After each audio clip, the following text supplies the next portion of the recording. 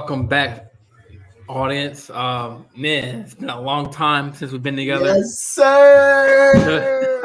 The three, the three Stooges. No Matt tonight, though. No Matt tonight. But it's all good, man. Well, welcome back. Very special episode of Christmas edition.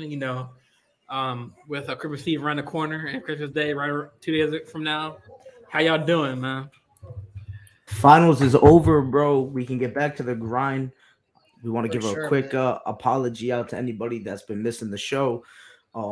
We've been slacking a little bit. The finals been kicking all of our asses, but we back, and better than ever. Got all the stress off, bro. You know what it is. Looking forward to spending. I'm feeling way more relaxed these last 2 days now. The finals are over. Now we can finally focus on just recording.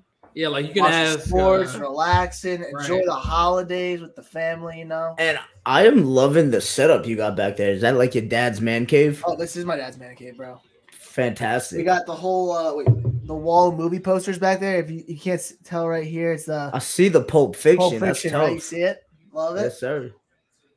Yeah, so I set up right here just for the time being while I'm outside of school. Yeah, so like you can ask Maz and Ant, like I was texting him like, yo, let's do a show, man. But I was like, finals, But the finals are over. Bro, I got slammed, dude. Yeah, we all did. Matt ain't even here still probably because he's trying to recuperate from finals. Yeah. So yeah. We'll figure it out. So, fellas, man, we got a lot of, I don't know when our last episode was, but we got a lot to cover in that short amount of time, like an hour show. So let's get to it, man. Let's get to it. So I guess the first is the COVID with the whole NBA and NFL. Like, how do y'all feel about the whole, how it started, but like a couple years ago, and now like we had a time where we were relaxed, and now we're back to square one with these like the protocols. So like, how do y'all feel, man? Yo, honestly, it's a weird time again. I feel like they might. I don't even know what they're gonna do. The COVID cases are just going rampant. Obviously, we got like that new variant out. The good thing is they're saying it's not as deadly, but it's a lot more contagious. Maybe it's kind of like better because if everybody like catches it, hopefully they'll build up like the immune system. But I don't know. So we'll see. Big J, that's $5 fine for being on your phone during the podcast and not looking up information. How dare you? This is your show, man. Unbelievable. This guy. This is the crew that we working with. And your microphone's off too. Good one. That's another $5 fine. Damn, you already know what it is. We at 10. Thank you. $10. Yo, we should have a fine jar for Jordan now. Whenever he messes up, we should just have it like on someone's desk during the entire podcast. The J fine jar. Dude, just the JJL fine jar, bro. The JJL fine jar. I owe $5 for being late. And at the end of the year, we donate that to like charity or something like that. Mad, you owe like $50 for being late. I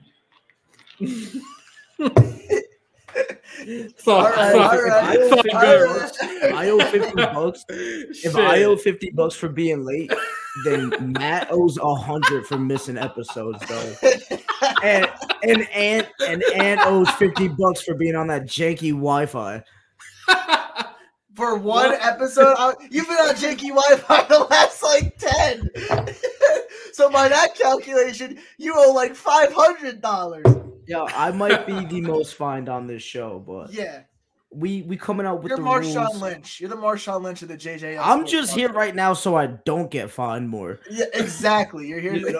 I got Christmas rapping to be doing. Absolute necessity, bro. I think I'm becoming a bad guy. I ain't rapping this crap no more. It's too much of a headache. But yeah, we know. We love you, man. That's why we love you. Just the imperfections make the man, Yo, I'm telling you right now, bro, I want a $1 fine every time Jordan rubs his hands are scratched because I know he killing people's. Me and Jordan battling it out for the fines, but hey, at least we here. You know what I'm saying? Hey, man. For next episode, we want the fans of JJL Sports Talk Show to send in a list of fines, and we will put them in like we can set up. Listen, I'm the boss of this show, so technically I can fire both of y'all, man. You can fire me right now. Fire me right now. You're fired, man. No fight, bro. You're fired. No fight, bro. Right. I'll be the hottest free agent. I'll be the hottest free agent in the Montclair podcast scene, bro. Tell me someone won't scoop me. Nah, man, I'm just messing with you, man. It's all jokes. But no. So but getting into the thing, right? Getting into the question. You know what I love about this COVID stuff, and I know this is really weird for me to say it like that. We're seeing some names come back into the league for the NBA, and I'm absolutely loving it. ISO Joe back on the block, my boy Isaiah Thomas. Oh boy, has been killing it. One before that, solid performances, and what the Lakers are losing, but it's not even his fault because we are just dog water. But it's great to see some old names coming back into the league. I saw Lance Stevenson with the Atlanta Hawks, so we'll see. And I love to see who they're gonna bring back, and who knows, man? Some guys might even be coming for some spots. Yeah, and just to back off what Maz was saying earlier, COVID is definitely a big issue, and I think the Omicron variant has brought a new element of how do we work around this issue. Like now that this is probably the most transmittable variant since the first COVID strain. So now they're starting to figure out like how do we prevent this close quarters. Like now I'm seeing, if you were looking at the college football scene, like the bowl section now, that Texas A&M just had to back out of the Florida Gator Bowl down in Florida because they had some COVID cases and had big shout out to Rutgers. Maz, I know you're not going to love it. Rutgers Scarlet Knights for getting in on a technicality. We got in on technicality. Dude, I don't listen. I got nothing against Rutgers, yo. It's just I'm so mad because I know Big J was at that game winner. I was supposed to be there that night, and my cousin backed out last minute, and I should have went by myself, and I'm tight that I missed it. So shout out Rutgers for putting in work. Always great to see, but teams are going to end up taking their precautions and doing what they feel need to be doing. I wouldn't be surprised if we have a shutdown. You got leagues all over the place, pulling out events, pulling out, trying to regroup and get the game plan going. I know the Jets got hit with COVID. We might not even have a game on Sunday, so we'll see. Well, I mean that poses a new sort of roadblock because Jay was mentioning in the previews to our meeting before we got on live here, what maybe another bubble for the team like the NBA. Will we have another bubble? And I like Jay's idea about bringing the bubble, but you're going to have pushback from players. Players are not going to want that bubble back. They already experienced the being away from their families for a few months, and it was very tough on them. And I completely agree with you. Don't want to go back into something like that. And I know it was great for basketball, and there was a lot of great matchups, and guys were having nice rivalries with each other. But I think for the safety of the game, if you want to do like a nice little 2 or 3 week shutdown, I am more than happy to let those guys do what they have to do. Yeah, I've been waiting to do this take for this segment because, I know most NBA fans won't like this idea of the bubble, but fans don't realize that the bubble, even though players got separated from their families through a long period of time, it did help contain the virus. I believe there was 0 cases in the bubble. And even if players had to leave for, a family matter, they would still have to get tested and start the quarantine. But now we're back, outside the bubble. And now we see first the Delta variant, then the Omicron variant. And now we see I follow Adrian Wojnarowski on Twitter, and he'd be posting every single hour, this dude's in protocol, and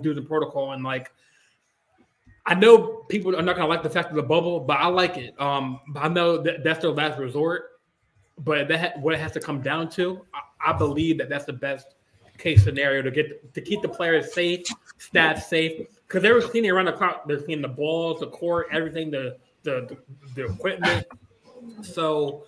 But the tricky part about this thing is some people who some are vaccinated, and some are still getting it. So that there's just a fine line. That's the thing, man. Look.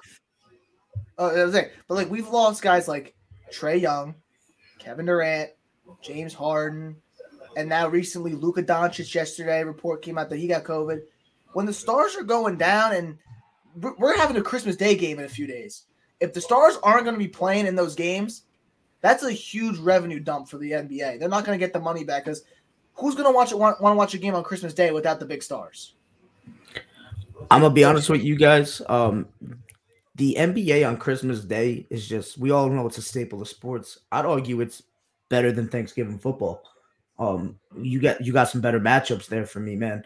The NBA always makes sure that they got, the biggest games on that day, where like the NFL is just kind of like, hey, whoever's on like your schedule that week, it's, plus it's always the Lions are going to be involved in it. So for me, NBA basketball is definitely better.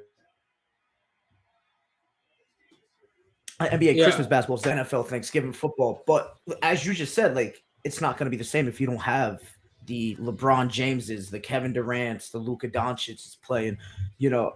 It's fine if a bunch of people are getting like COVID. That's like one thing. Obviously, it's a concern. But if you got like a mid-level player, the fans aren't going to be that upset that they're missing that guy playing. But you got people that tune in just to see a Giannis Antetokounmpo, just Steph to watch Curry. That one player play, a Steph Curry. Exactly. So I don't know. I think a shutdown, if you're going to do it for the 2 weeks, that's fine. I wouldn't be opposed to a bubble. You got to move on. I know I'm going to sound like an ass right now, but I don't care if the players are missing their family like that, because I would 110% be away from my family to get that money and keep it moving. And I get it. They grown accustomed to it. They're above that, but just being in the position that I am, like, I would do whatever it takes for that money. Like, obviously with like integrity, having like integrity and stuff, and just having to like, do my job and be away. So if it's 2 or 3 months, like, it's not like we're asking them to be away for a year, we just asking just a couple of months. Yeah. Yeah. So according to Steve, I was looking at like research on like how many players right now are in the protocol, and I think it was a few days ago this article was posted. They were saying that with the NBA new COVID wave, 9 games have been postponed and counting so far. More than 100 players, I'm pretty sure that number has gone up, have entered health and safety protocols in the last week. The league has added about 10 more players to the list each day. On Tuesday, Adam Silver had an interview with Malika Andrews, and she asked straight to the point, Adam Silver, what is your plan with this, the COVID?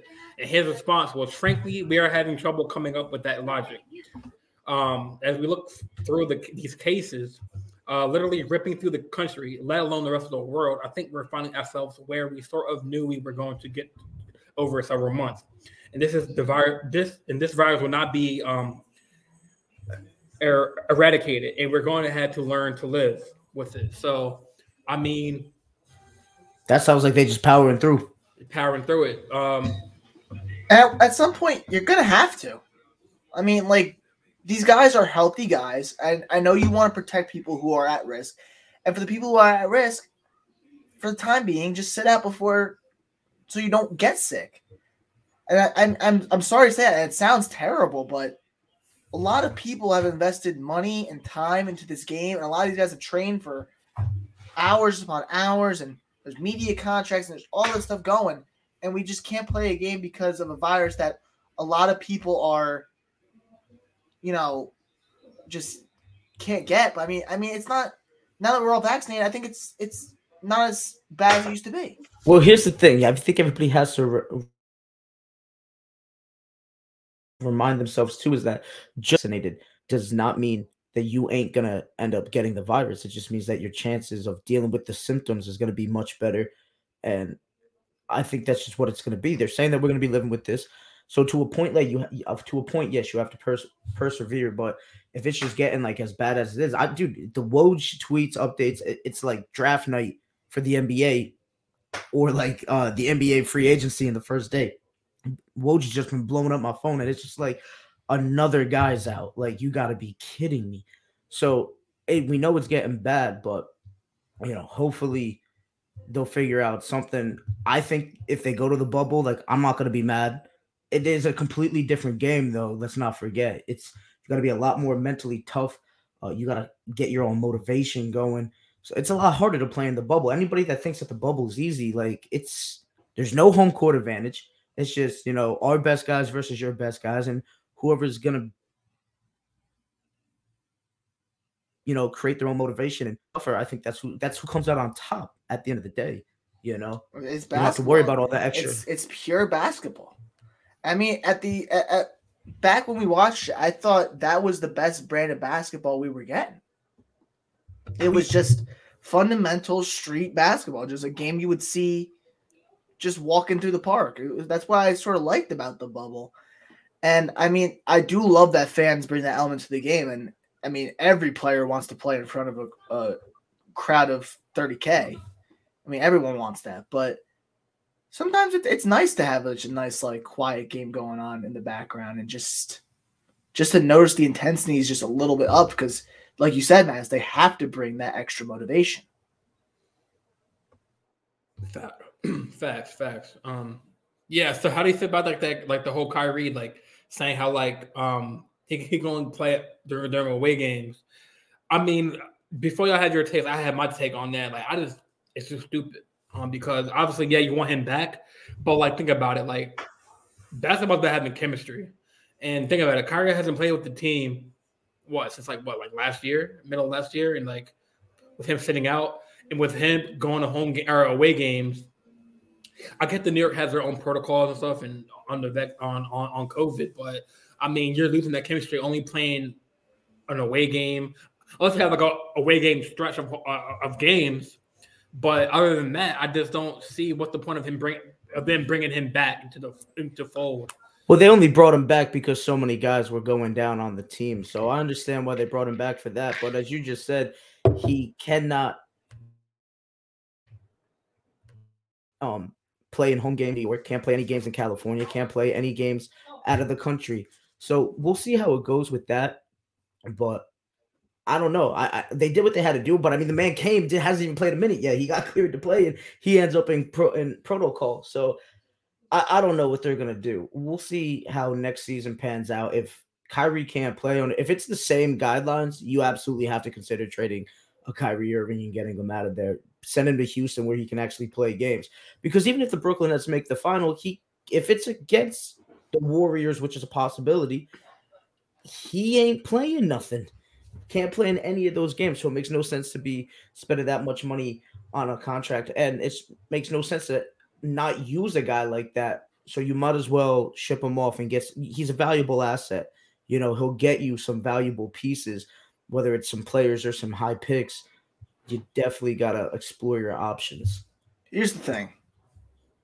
If you can have a player with the caliber of Kyrie Irving in your lineup for even half of the games, and he's cleared to play by the NBA, I'd say you do it. Why not? I mean, you're just paying all this money to him. Why not? Why do you want to make it dead money? Why you want to pay a guy just to sit on the couch? Give him the reps, let him play, and like you said, Jay, let him develop chemistry with the guys on the team. I mean, he already has chemistry somewhat with KD and Harden. Let him develop chemistry with guys like Patty Mills, guys like Claxton, and like Shamet. Just let him sort of like develop that chemistry. And then and Cam Thomas, by the way, I forgot about Cam Thomas. Love that guy. Let him sort of build that chemistry up, just so even if it's in the playoffs when he's playing half the games, you're going to get the best version of Kyrie you can get, rather than a guy who's sort of rusty, and get that rust out of the way now. So when the playoffs come around, he's not as rusty. I mean, I get your point in, but like, I mean, just like I said, I don't think he can even like practice in Brooklyn with them. Like, he has to practice on his own. Like, he can't even if he goes plays away games, he can't practice with the team. He can't fly with the team. He can't go out with the team. Like, well, when they're home, it's just. I mean, I just don't get. It's pointless. Like, if you, I mean, obviously, yeah, they'll win some away games. Hopefully, if they have their full roster back. I just don't see the point of bringing him back when he'll only play on and off. I mean, I hear both your points, honestly, and I like them. I agree with them. I think Ant has is like right for a short term mentality, but you know you can't be doing that long term. I think Jay. Like what about playoffs? Sure. What about playoffs? I'm just saying right one now. At a time, damn it. That's what you gotta do. For sure. I think right now it's the move. It is what it is. They don't have players, and I'd rather take Kyrie for a short term, only playing half the games left. Talen Horton-Tucker playing the entire damn season, the damn bum. I can't stand the Lakers right now. I know I'm switching topics real quick, but can we please? What the hell is happening? I don't get it. You got LeBron James, top 3 greatest players of all time. Some people say he's the greatest of all time. I'm not one of them, but he's up there for me. He's 100%. You got Russell Westbrook, triple-double machine, former MVP. You got Anthony Davis, who was one of, if not the best big man in the NBA. Davis looking like crap. Russ is a turnover machine. He's picking it up now. And LeBron James, I can't blame him. He's playing out of his mind. He's playing like he's back in Miami. But fellas, I don't understand what is happening with the purple and gold right now. Somebody help me understand this. Well, me being a Laker fan like you, man, it's just I don't know what they need. I don't know if they need more shooters. I mean, obviously, they got Trevor Ariza back. How was it? 35? He's back in protocol again. So, I mean, at this point, I don't even want to watch the Lakers right now. Because, I mean, obviously, I want to see LeBron play. But obviously, they were getting shellacked by the Suns the other night, man. And they're much younger. I mean, other than Chris Paul. But they got Booker, they got Jay Crowder, they got Cam Jordan. I mean, young stars. Ayton. I mean, I get it. AD went down with that sprained MCL, I believe. So he came back for a couple of weeks, but you're right. There's no excuse. Before he got hurt, he should have even the Shaquille O'Neal said the other week, when LeBron is out and Russ is out, AD should be stepping up. And we don't hear much about him. Obviously, he gets bored. He grabs boards, but he's not. He don't see the killer in him like he had, bro. You don't. Because before, that's the one thing I've always criticized LeBron, and I don't see the killer in LeBron like I've seen with other greats. I didn't watch Mike play, so I can't speak on Mike. But anybody that has watched him play, they was cold-hearted. I watched Mamba play, and Kobe Bryant. Ruthless, take no prisoners. He's going in for the kill. LeBron James in the end of games, I've seen him pass up on big shots just because of it being, I guess, the best basketball play. But to me, when you're a player that caliber, sometimes you just got to take games into your own hands. And AD used to be that. He was hitting game winners. He thrived to have that last shot. And now it's just dude, I don't even want to be bothered. When it's they get him an elite point guard to run that pick and roll. And, he's just, I don't know, something's going on with him. He just looks different. And quite frankly, I'm getting frustrated. So my next question to y'all is, if you are the Lakers, right, and the year continues how it's going, do you consider blowing it up next year? And if so, is Anthony Davis becoming untouchable, touchable as opposed to being thought of somebody that would never be traded? And what do you think? Yeah. I gotta be honest with you, Maz. That's kind of where you gotta go. I mean, this was a team that everyone was saying was projected to not only win the Western Conference, but win the Western Conference handedly. The Warriors weren't supposed to be back where they were, and the Suns were not supposed to be repeating the way they have been. The Lakers were supposed to be hands down the best team in the Western Conference, and they simply have not looked like that. And I don't blame LeBron. I mean, part of the blame's on Anthony Davis, part of the blame's on Russ Weber.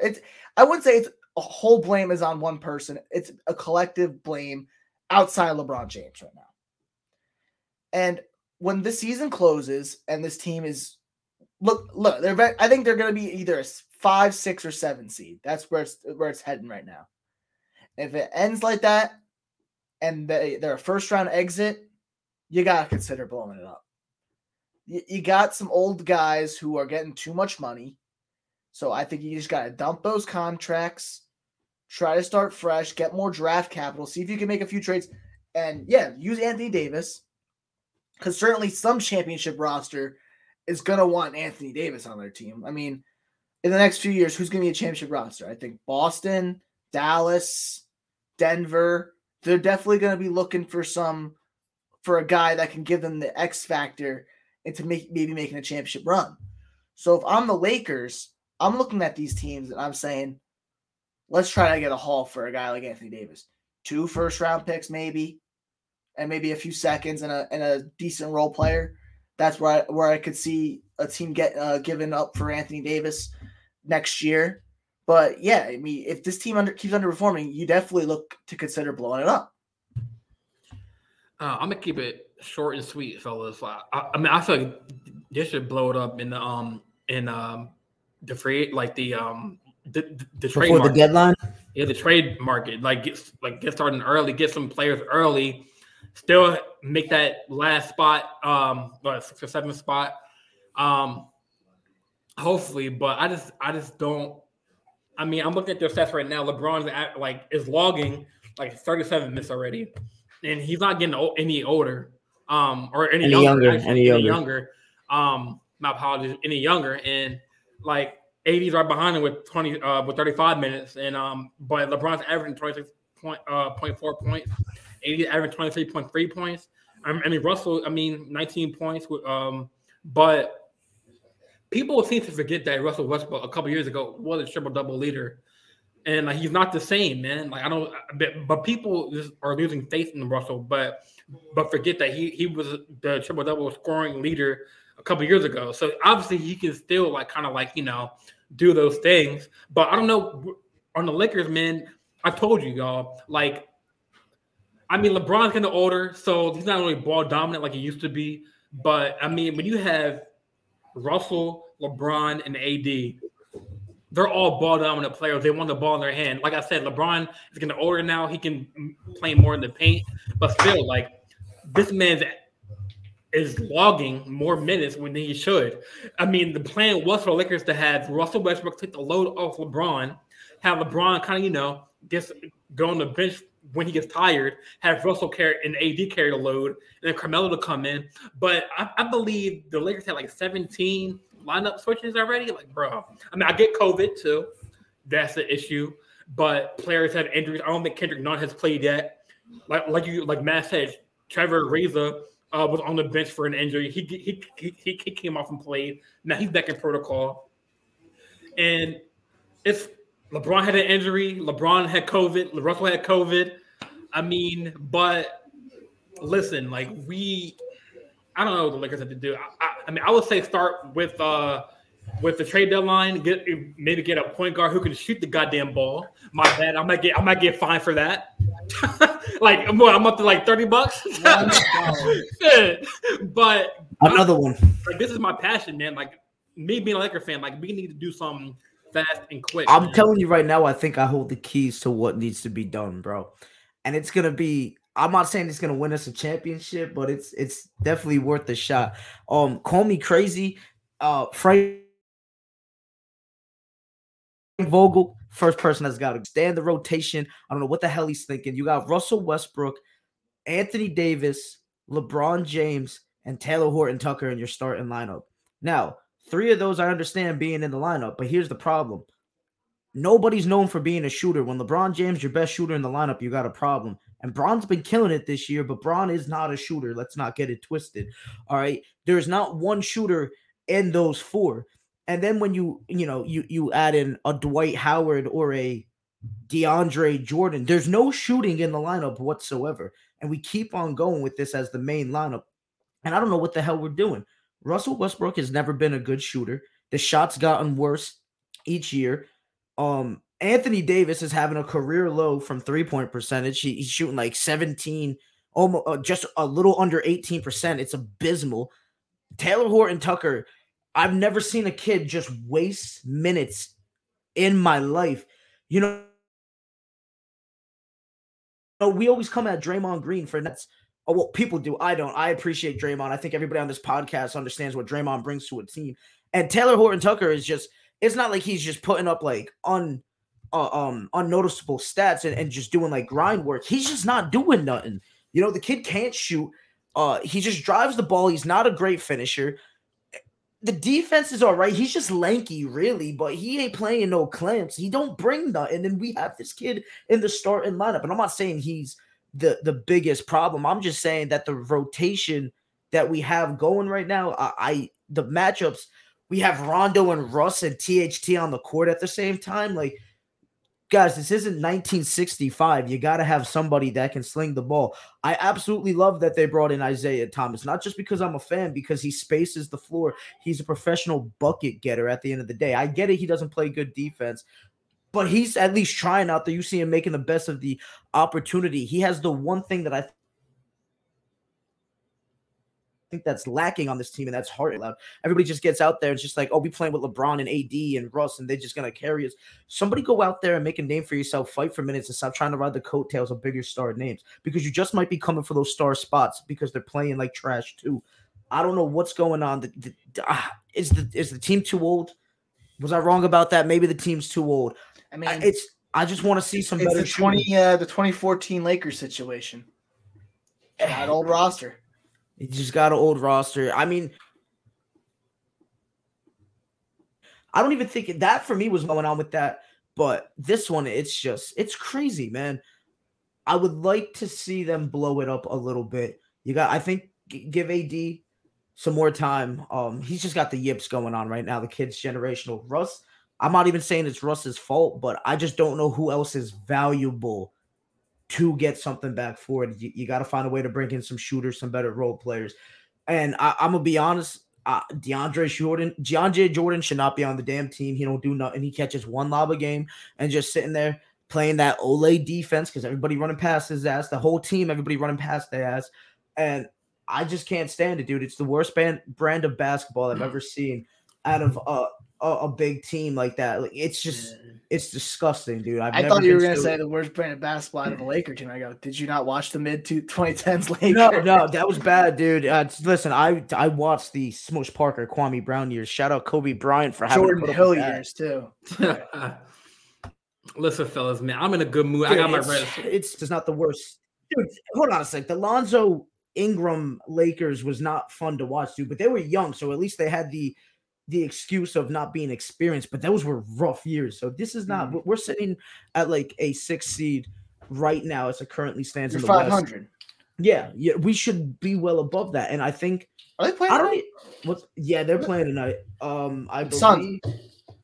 I hope it ain't the Suns. You sure about that? No, I'm not sure. I'm checking right now. The Lakers are playing the Spurs. Should be a win. But here's the problem. Games have no longer become layups. They've become battles when they shouldn't be battles, and anybody could beat us at this point. That's where we're at. Yeah, I'm afraid.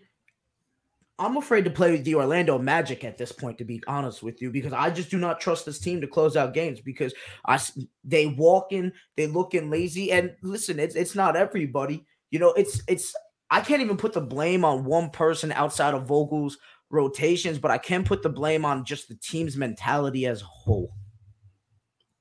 All right.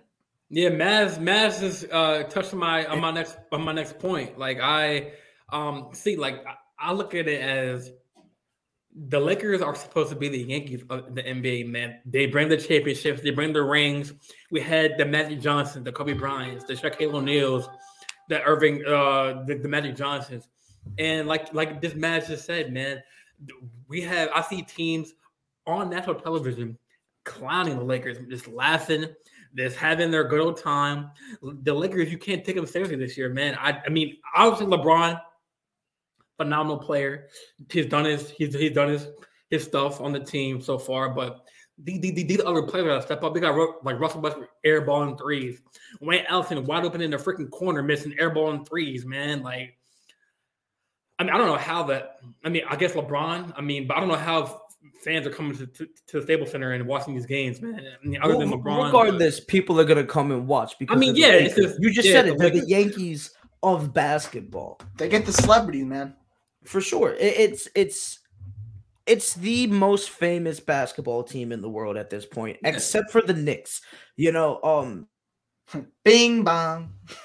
The Knicks should be the Yankees of basketball. New York Mets. They're the New York Mets of basketball. And who's the president? Joe Byron. Yo, we just introduced Maz to Side Talk a few weeks ago. Dude, I can't. And this man is hooked. I can't stop watching it. That's it, bro. Like you want to know what the Lakers are the definition of bing bong, bro. That's it. Like I just can't take it. It, as you said, like they're the Yankees of the NBA. Let that sink in. Let that sink in, y'all. And this is how bad they are. They just coming off of winning a championship. They're 500, bro. They should be like 20-6, bro. They should be 20-5, not 16-16. That's my point. And this just goes to show that like big names doesn't always work out, and it's sad to see. But I'm telling you right now, like I'm key, like Mel. I can't. It's not Melo's fault. Everybody's like, "Oh, Carmelo Anthony gonna do nothing." Blah, blah, blah, blah, blah. It ain't Melo's fault. That's for sure. He's coming out and balling. I would love. I know he's only on a 10-day right now because of COVID protocols. Don't tell me Isaiah Thomas doesn't belong in this damn league. All right, like don't. And everybody's anybody that gets at me is like, dude, he was 1 for 11 the other day. Rondo was like 0 of 6. THT was literally 1 of 13, and IT had a better plus minus playing more minutes than both of them. So I don't know where the hell everybody's coming at that, but to me, they got to start moving some pieces around, and they really got to start looking at who's actually. And I just can't take it anymore, man. So this leads me to my next question. I mean, I was gonna ask, but go ahead, man. Go ahead. You hit it. I was gonna ask y'all. So the next question, I bet you probably ask this question too. But like, okay, so you would be want to vote the roster. So like, if you being a Lakers fan, Maz, and could take on like, who would we want to help out? Who would we bring in? You can't bring in another superstar. I think you just got to start bringing in young talent. You got to bring in some young, fresh faces, guys out of college, and maybe just like start to just freshen up. I feel like the Lakers, what we've said so far is just the problem is they're not athletic anymore. A lot of these guys on this team are just not athletic enough to run with the teams like the Suns or the Warriors or the Nuggets. I mean, they're just not going to run with those teams. You need to get some young guys. You need to build from the outside. Look what the Warriors have done. The Warriors have done from the core of Curry, Thompson, Draymond, and Iguodala and Sean Livingston, and they brought in guys like Damian Lee. They brought in guys like Jordan Poole. They brought in fresh faces, and they haven't really deviated away from the game plan, but they brought in guys that could help out. Mm-hmm. You need to sort of develop people. You can't just rely on guys in their mid-30s just come in and just be who they were 6-7 years ago. Mm-hmm. It's just not going to work out. Lakers got to start building through the draft and maybe just deal some of those old guys away and try to see if they can clear cap space for younger talent. They should start, or they should build around. Obviously, have LeBron, but like that dude on the bench, Austin Reeves, man, AR-15, man, he's serious, man. So build around him. Or LeBron, but then have him incorporate. That's a young piece right there. Like, he had the game winner the other day, clutch shot, probably like a lucky shot, but still had them win the game. But look, the Lakers are. I'm gonna look at their schedule, like their past games. They're losing to the Bulls, which is pretty good. But they had a COVID-19 outbreak. They lost like 9 players. Like, they lost to the Thunder like a couple times. I mean, teams that are below 500, they're losing to, and it just proves Matt's point that like we're not. I want to be surprised if we lose to the freaking Knicks right now, man. Like we're pretty even with them, man. And we're 500, and I feel like I said, like we should be a winning team, and we just don't. I agree with you, and I feel like we should bring in some young talent, people that have fresh mindsets. And had those younger guys like LeBron and AD mentor them. I mean, like think about it. We have Russ, LeBron, AD, Carmelo. They're all mentors, and if they can bring in, I would say, fire Frank Vogel. I don't know. I mean, it starts with the head coach, man. So I mean, I don't like you can't play something all on him, but like it's not his fault that the COVID, whatever, and all these like protocols and stuff. But like what can I mean? Is that the answer too? Like new coach, new. You got to start thinking it. You got to start thinking it. I don't. They got Fitz chilling there. I like Fitz. Fitz has been sitting there for the season at times. I don't know if he's the guy, but you got to start questioning it a little bit. I mean, he's getting the same results that Vogel's getting when Vogel was in protocol, so nothing's really changing. Who knows? Maybe you need to go in a different direction with Fitz. So I don't know, but Fizdale could definitely be a candidate. That's a little hard for me to see who's going to be the next coach. But obviously, I think they're going to be rocking with Vogel. I think the move is definitely to get Russ out of there, and I'm not blaming Russ for everything. It's just like I said, he's the only person I see of value that should be that I'm willing to let go with first, and I think a reasonable trade, call me. I think you look at the Knicks and you try to get a Kemba Walker. I just think it's a better stylistic. I disagree. I think it's a better stylistic because what are you going to get for it? If you can get a Buddy Hield, Kemba's been underperforming this year. That's right, but Kemba's got the dog in him, and his play style will actually suit them better on offense because he can space the floor, and he doesn't have to be, the main guy. He's got some help in LeBron, and maybe AD gets it together. Because here's the thing: you got too many bodies in the paint right now. You just need somebody that can score outside of the paint, and you're not gonna get a Steph Curry. We all know this. You're not getting a Trae Young. Well, you could definitely get something better than you might be Walker for Anthony Davis. I don't even know if we could talk about it. I don't even know if we can get a Buddy Hield like we talked about earlier in the season. I would love to get a Buddy Hield for Russ, but I just think they're too guard heavy. I mean, they already got Davion Mitchell. They got De'Aaron Fox. Why would they want a Russell Westbrook? I don't know. I don't want a Ben Simmons because he ain't going to change nothing for us. I mean, yeah, defense might get better, but we need a shooter. We need a scorer. That's the biggest problem with this team. I'm not it's not like Russ plays, lockdown defense. He's an okay defender. He's a good defender at times. Necessarily clamps like he used to be. This is not OKC Westbrook. Westbrook is still a quality player. It's just a stylistic nightmare. And I'm saying it for anybody that was out there. My man Tony Miller, we've had this conversation a lot. Russ is just not the move, and I was wrong about that. I was just getting star name up in my head, and I thought that was going to be it. I think a Kemba Walker, even though he's a little streaky, I could deal with Kemba going through the streaks if he could still space the floor, for crying out loud. Mm-hmm. I mean, I like the philosophy. He's going to buy in because he's a. Go ahead.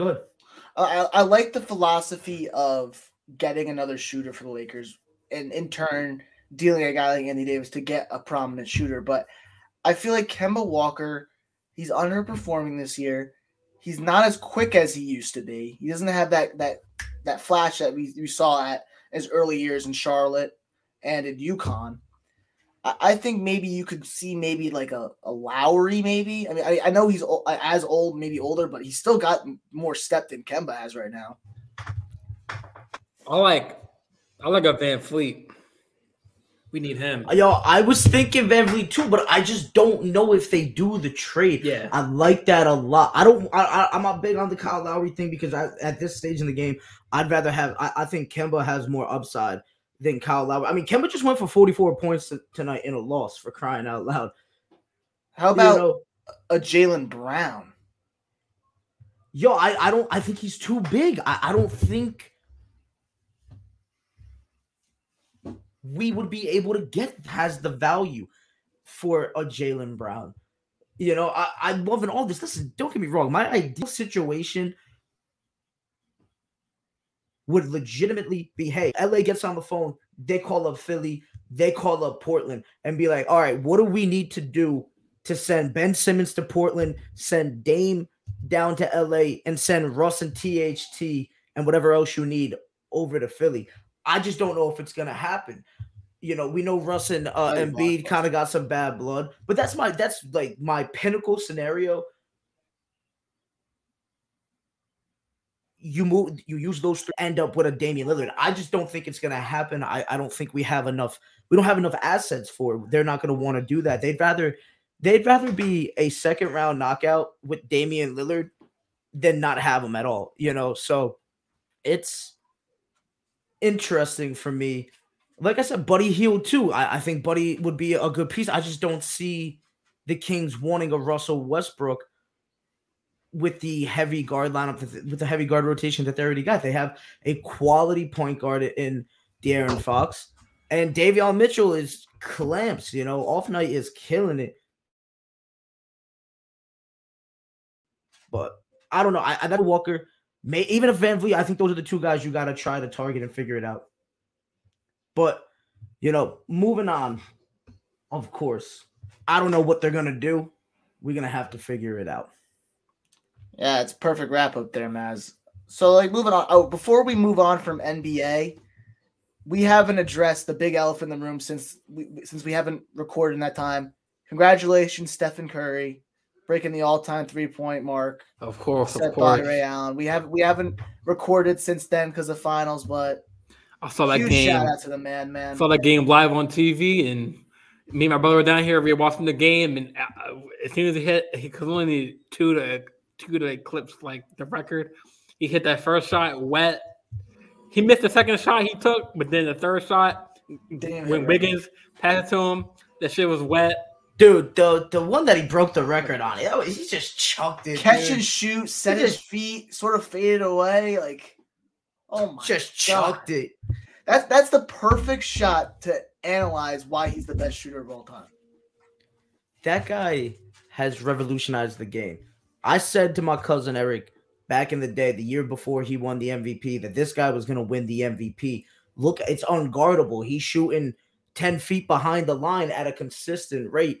It's insane. I did not think we would see basketball change from being an inside-out kind of a game. And we 100% see that the game has evolved.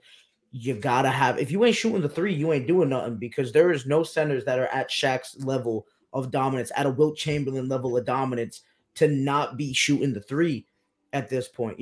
Karl Anthony Towns, Joel Embiid, Jokic, these are the top centers in the NBA. Anthony Davis, a top power forward in the game. The only guy that's really able to get away without having a solid three ball is Giannis, and you still see him attempted just to keep people honest. Yeah. He's done for the game of basketball. And that's the thing. You no longer see, you be at the basketball court and people are yelling Kobe, right? People aren't yelling LeBron no more. They're yelling Curry. Everybody, you go down to any local park and little kids are shooting it 10 feet behind the three-point line. Obviously, it's not an NBA three at the local park, but wherever that three-point line is, everybody wants to chuck it up. The guy is revolutionized. He's inspired, and I don't know if it's for the good or the bad. I think it's cool if you can do it, but I think it's awful for basketball moving forward, because everybody just want to be shooters. Nobody want to do the fundamentals no more, the things that actually makes you good. I think what people don't understand is the amount of time that Stephen Curry has spent on perfecting his craft to become the best shooter. That's not a talent. That is nothing but hard work, dedication, and grueling hours of perfecting the shot. Yeah. I mean, the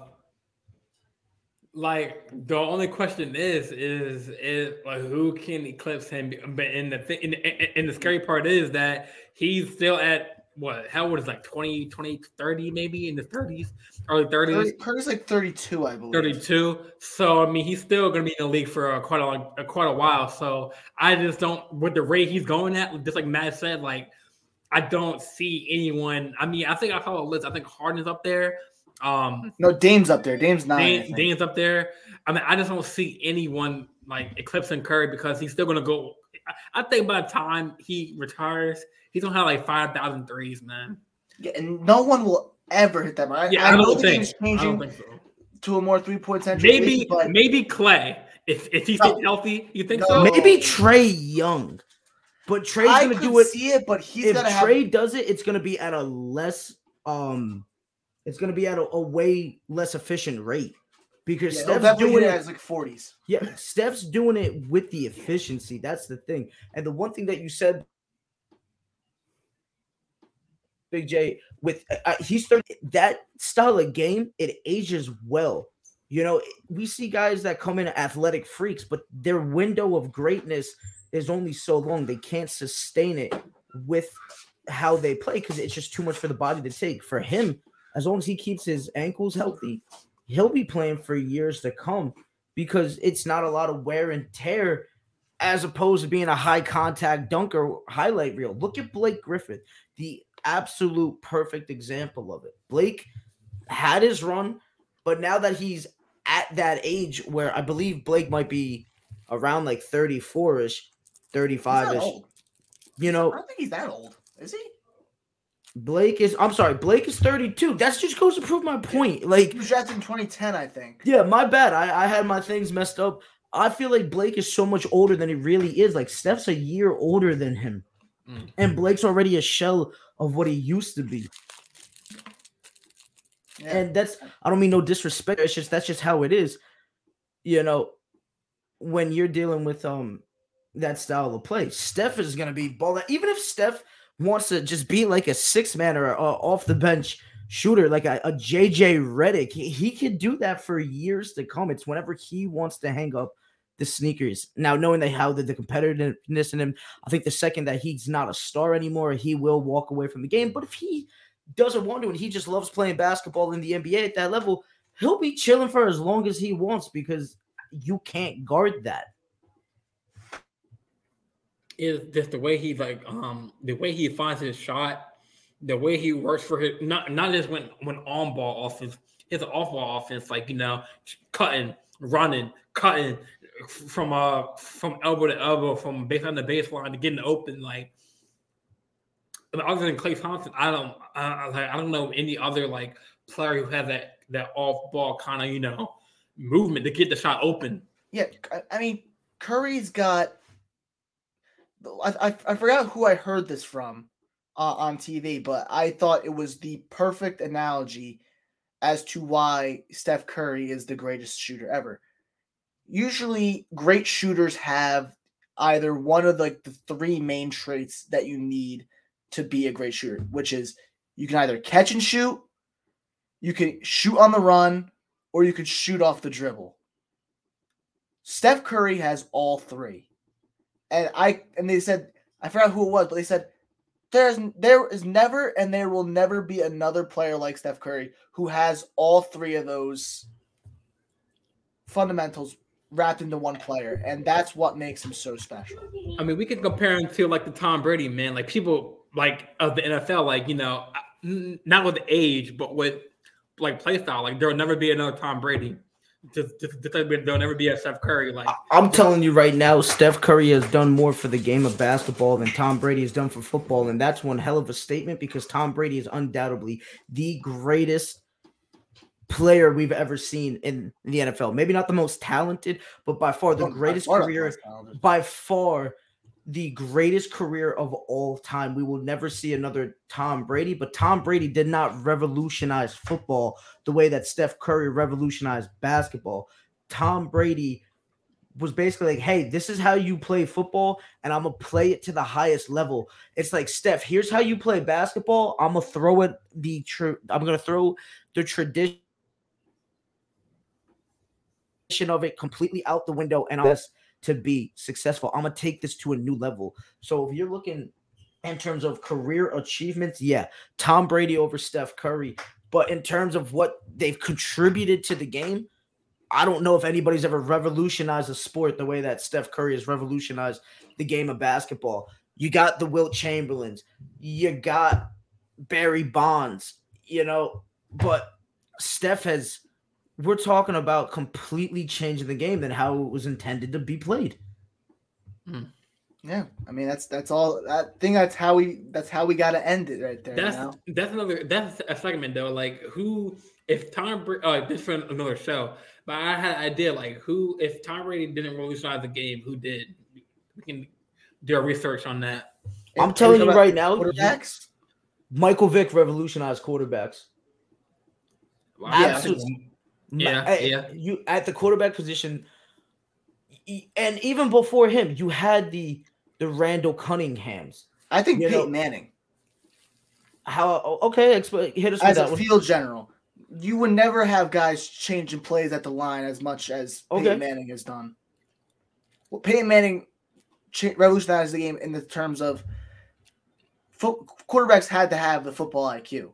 Beforehand, you had your Brett Favres, you had your Keith Stablers, you had your Terry Bradshaw. Let's just wing and go deep and all that. That was quarterbacks. Quarterbacks now need to be smart and understand coverages in order to play the game now.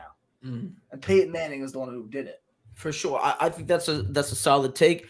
Coming back to the Vic one, you had Cunningham doing it, but if you look at Michael Vick, if there's no Michael Vick, there's no Patty Mahomes. There's no Cam Newtons. Anybody that throws on the run and is a dual threat quarterback, Mike Vick, to me, just did it at another level of guys. And if Vic doesn't have the conviction and stuff still, and just gets like that entire time of no distractions, just playing football, I don't know where the game would be at. I don't know where his career would be at because he's one of the best ever. I'm a Cowboys fan, and Michael Vick might be is 100% my favorite quarterback of a thing, man. If you didn't like Mike Vick, you didn't like football, or your team was a rival of the Atlanta Falcons. But in terms of not only that, though, right? Because we automatically jump right to the quarterback. No, I mean, I was gonna say the player that changed the game for me. I mean, even I didn't see him play.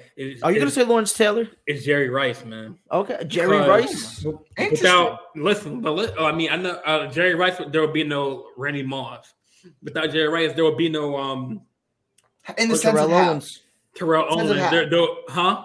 I said in the sense of like how. In terms of the position, man. Just the way of mossing people up. Jerry Rice was snagging defensive backs. He changed the game. I think Randy Moss or someone was doing a take on ESPN, and he mentioned Jerry Rice. And just thinking about it, the games that he went off during the Niners years, there will be no other wide receiver like him, man. And all the receiving, if he has, I don't think a receiver was going to catch that milestone. But think about it. Without him, there'll be no Randy Moss, there'll be no Terrell Owens, there'll be no Chad Ochocinco. He changed that position. I'm with him on that too. I wasn't even thinking Jerry, to be honest with you. Who's the running back? You're right. Barry Sanders too, man. Yeah, if you look at Jerry Rice, he definitely revolutionized the position because teams are more pass oriented now than ever, and guys aren't gonna catch his numbers because they're just that elite. He just took it to a whole nother level. I mean, Randy Moss and Terrell Owens are the second and third greatest wide receivers, and he's still in a class of his own. It's just insane. But when I'm thinking about it too, I'm thinking about, in terms of revolutionizing the game, I'm thinking about players where we will never see another one like it. It's just still, we're not even quite sure what we saw. And I didn't see it. But Lawrence Taylor absolutely revolutionized defense. Just being able to go basically wherever you want and just coming off that edge, the nastiest thing ever. Without Lawrence Taylor, you don't have these edge rushers like we're seeing it that are so prominent. There's no Micah Parsons without Lawrence Taylor. And that's where we're at now. Defensive ends went from being just, they've always been big and athletic, but they've never dominated a game on that level where offensive game plan is focused on shutting down that end. I also think Aaron Donaldson has revolutionized the defensive tackle position. Yeah, Aaron, my bad. Peterson, Stevens. That's a story for another day. I don't know what's going on. Another day, man. Podcast. It's another story. Jeez. Yeah, I have a problem. Anything with that ends in an ON, if it ends in ON, I'm adding a son to it. If it ends in SON, I'm taking away the S. I don't know what's going on with me lately. Aaron Donald revolutionized the defensive tackle position because entire game plans are now being focused upon shutting down your nose tackle, for crying out loud. And it's insane. And there's just guys all around. But for me, I think impactful one has to be Mike Vick, only because we are now seeing quarterbacks.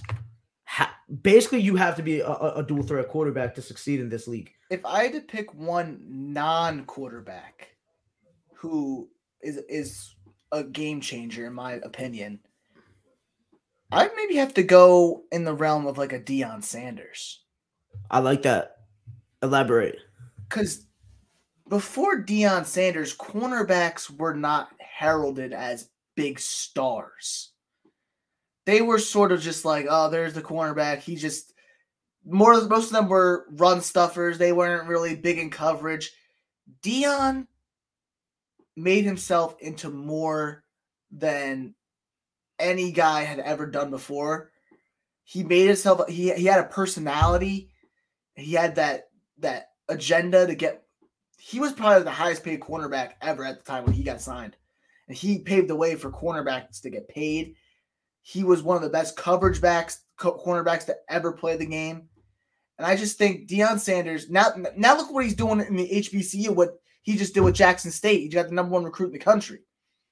He's going to Florida State. Deion Sanders' influence on the game of football cannot be understated. And I love the man too. Like, he's just one of the funniest guys ever. I do not love Deion Sanders. I'm just but I don't know. I'm just like, I'm looking at this freaking list on the receiving yards. Jerry Rice holds the record with 22,900 or 895.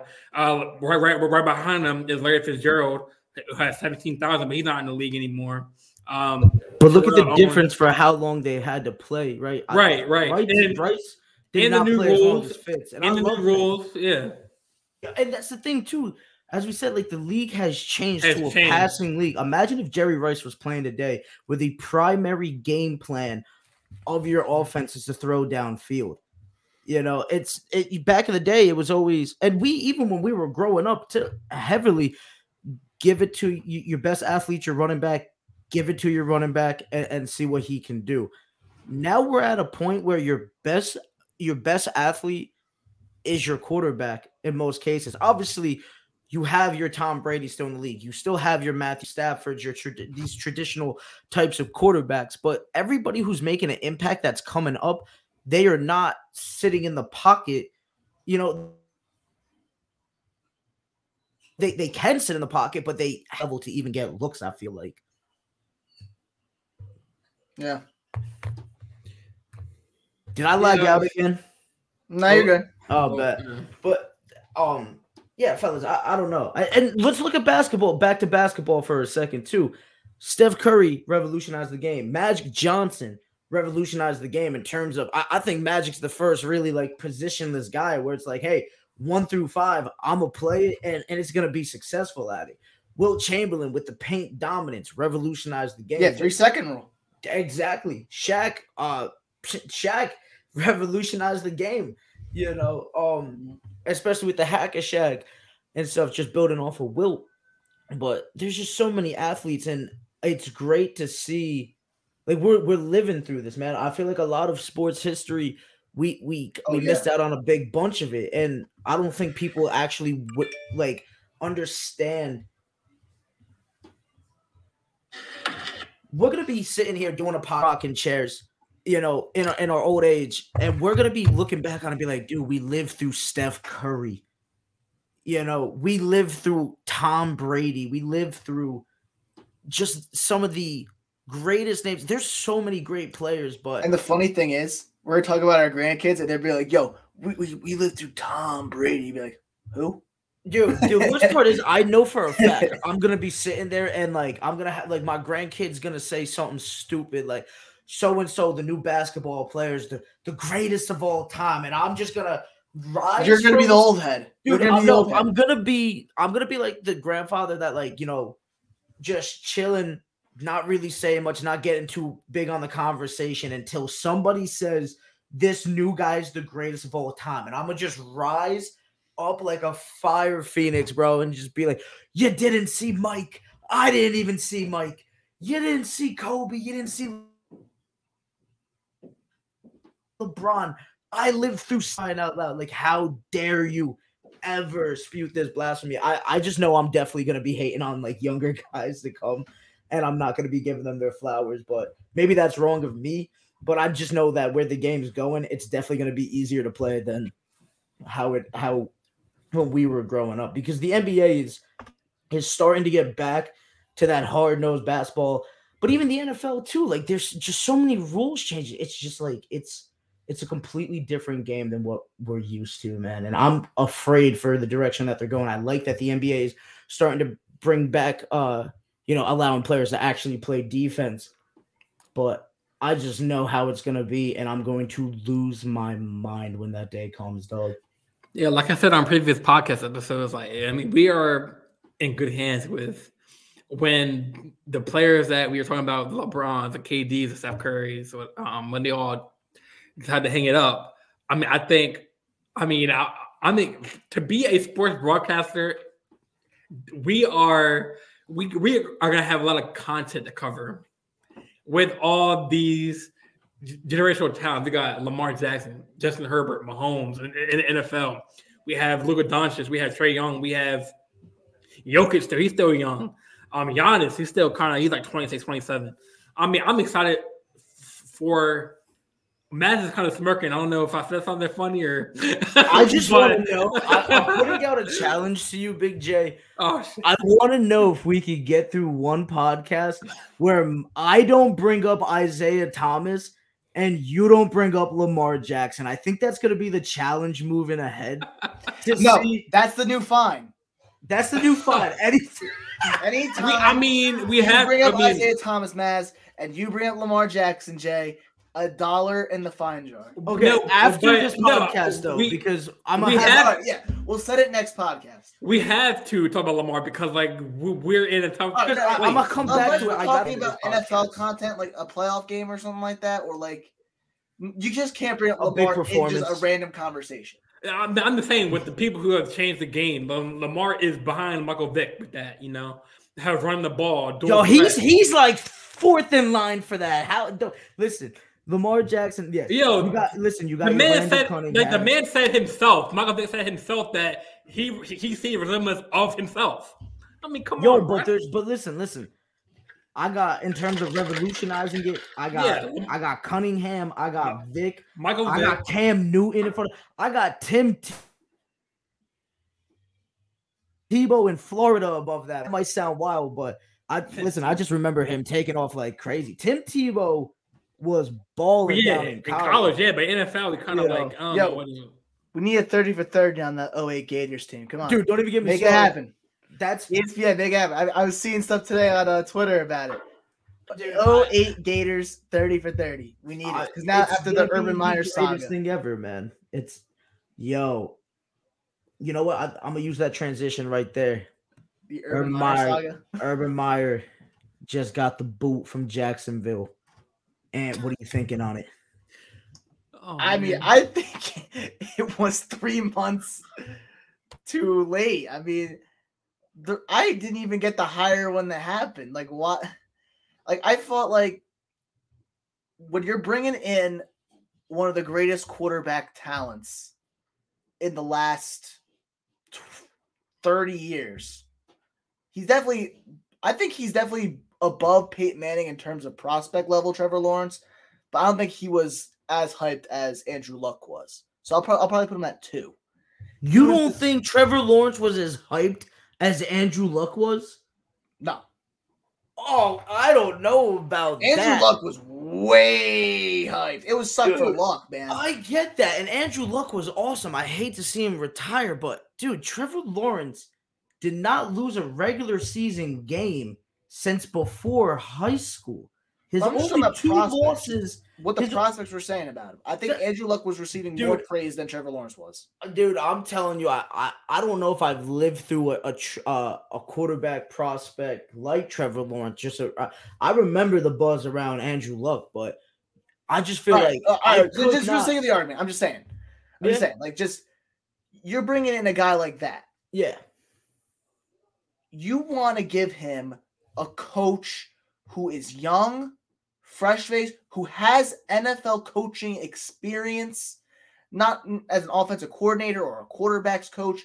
You want some guy who has had experience as a coordinator at the NFL level. You do not want to bring in a guy who has had numerous incidents coaching college football, originally for Florida, and then he went to Ohio State and he had an issue with what was it? One of his assistant coaches. His assistant coach was a POS. Yeah, he was racist, right? And then he had to fake a heart condition almost and then get out of that. Oh, dude, my bad. I thought you were talking about what happened in Ohio State. Dude, yeah, I'm talking about that too. Yeah, I mean, you had a guy.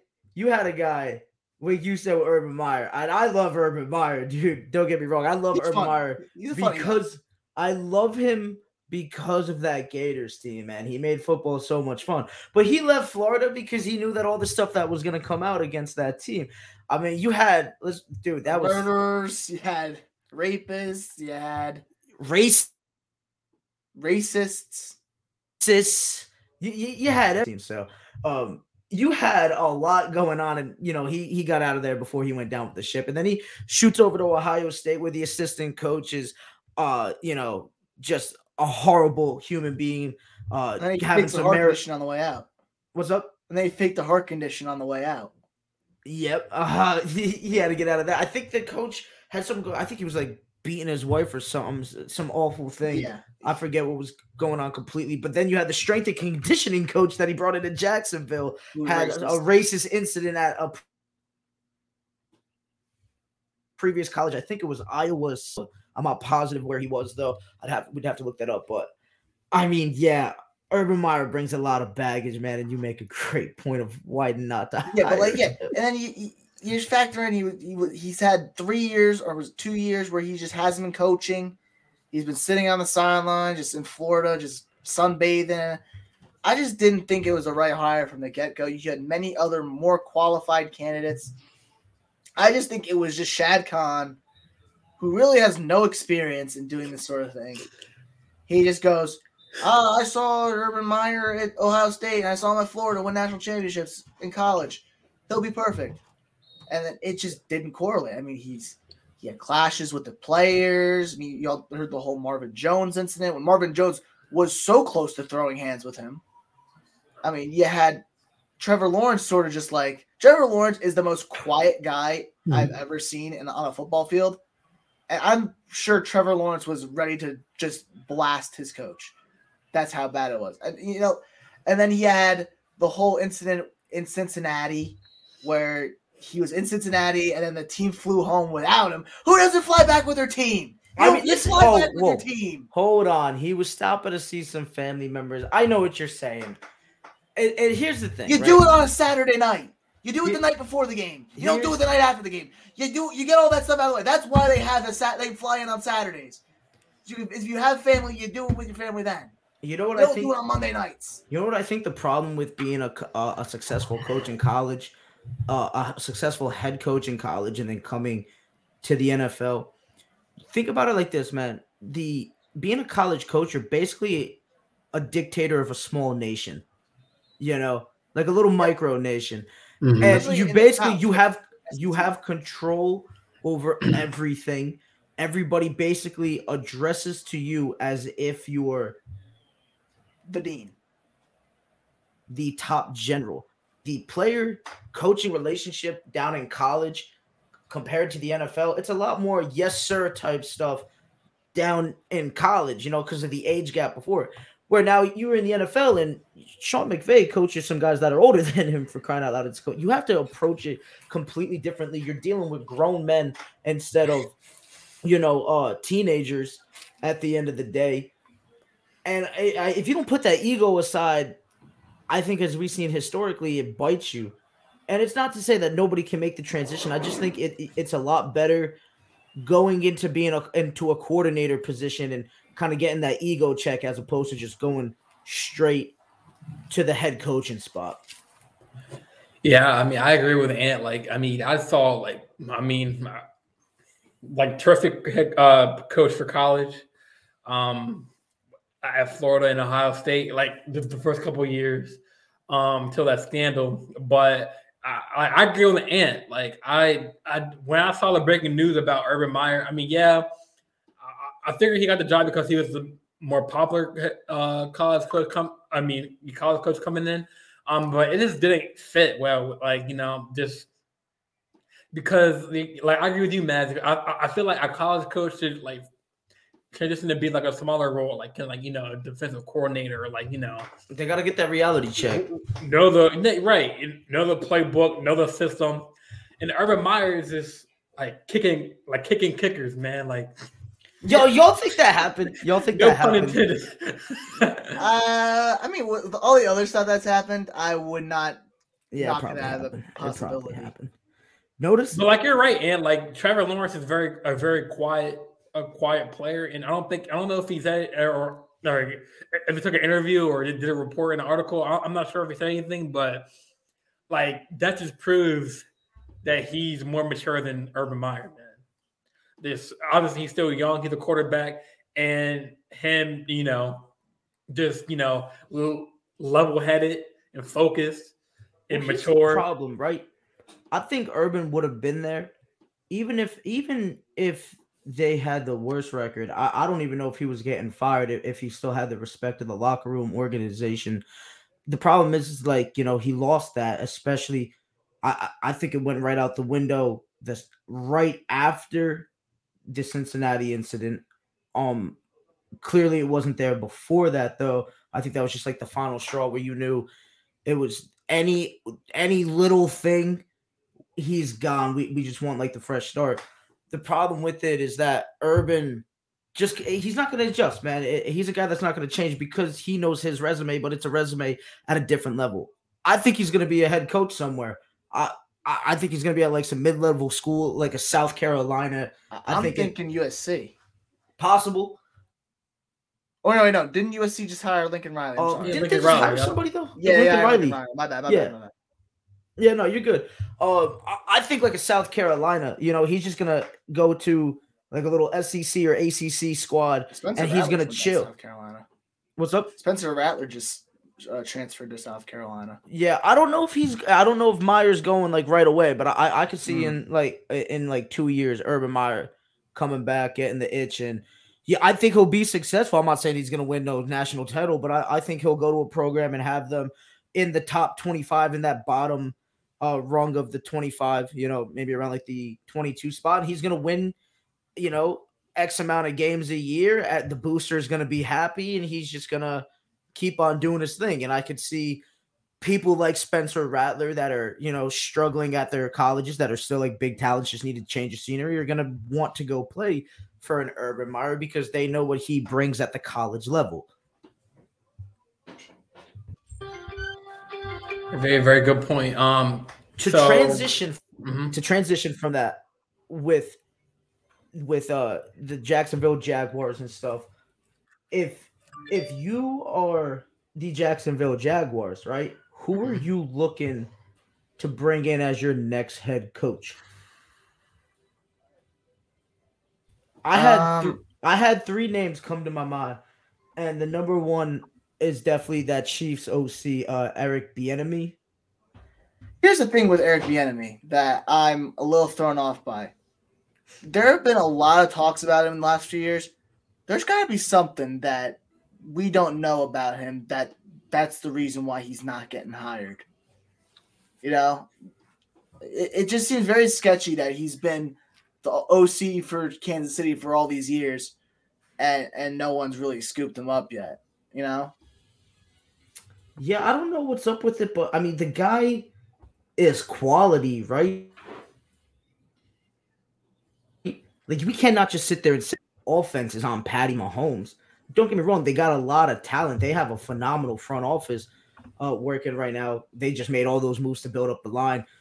Obviously, you got Travis Kelce over there. You got Patty Mahomes. You got I was about to say Watkins like an idiot. My bad. Help me out here, yo.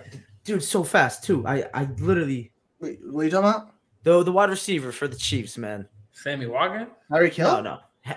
Hell, thank you. I'm an idiot. I'm sorry. Like you said Watkins, I'm like, what? My bad. I know that they got a lot of talent, right? But I just think this guy he's definitely has to be part. He's got to be part of that success, man.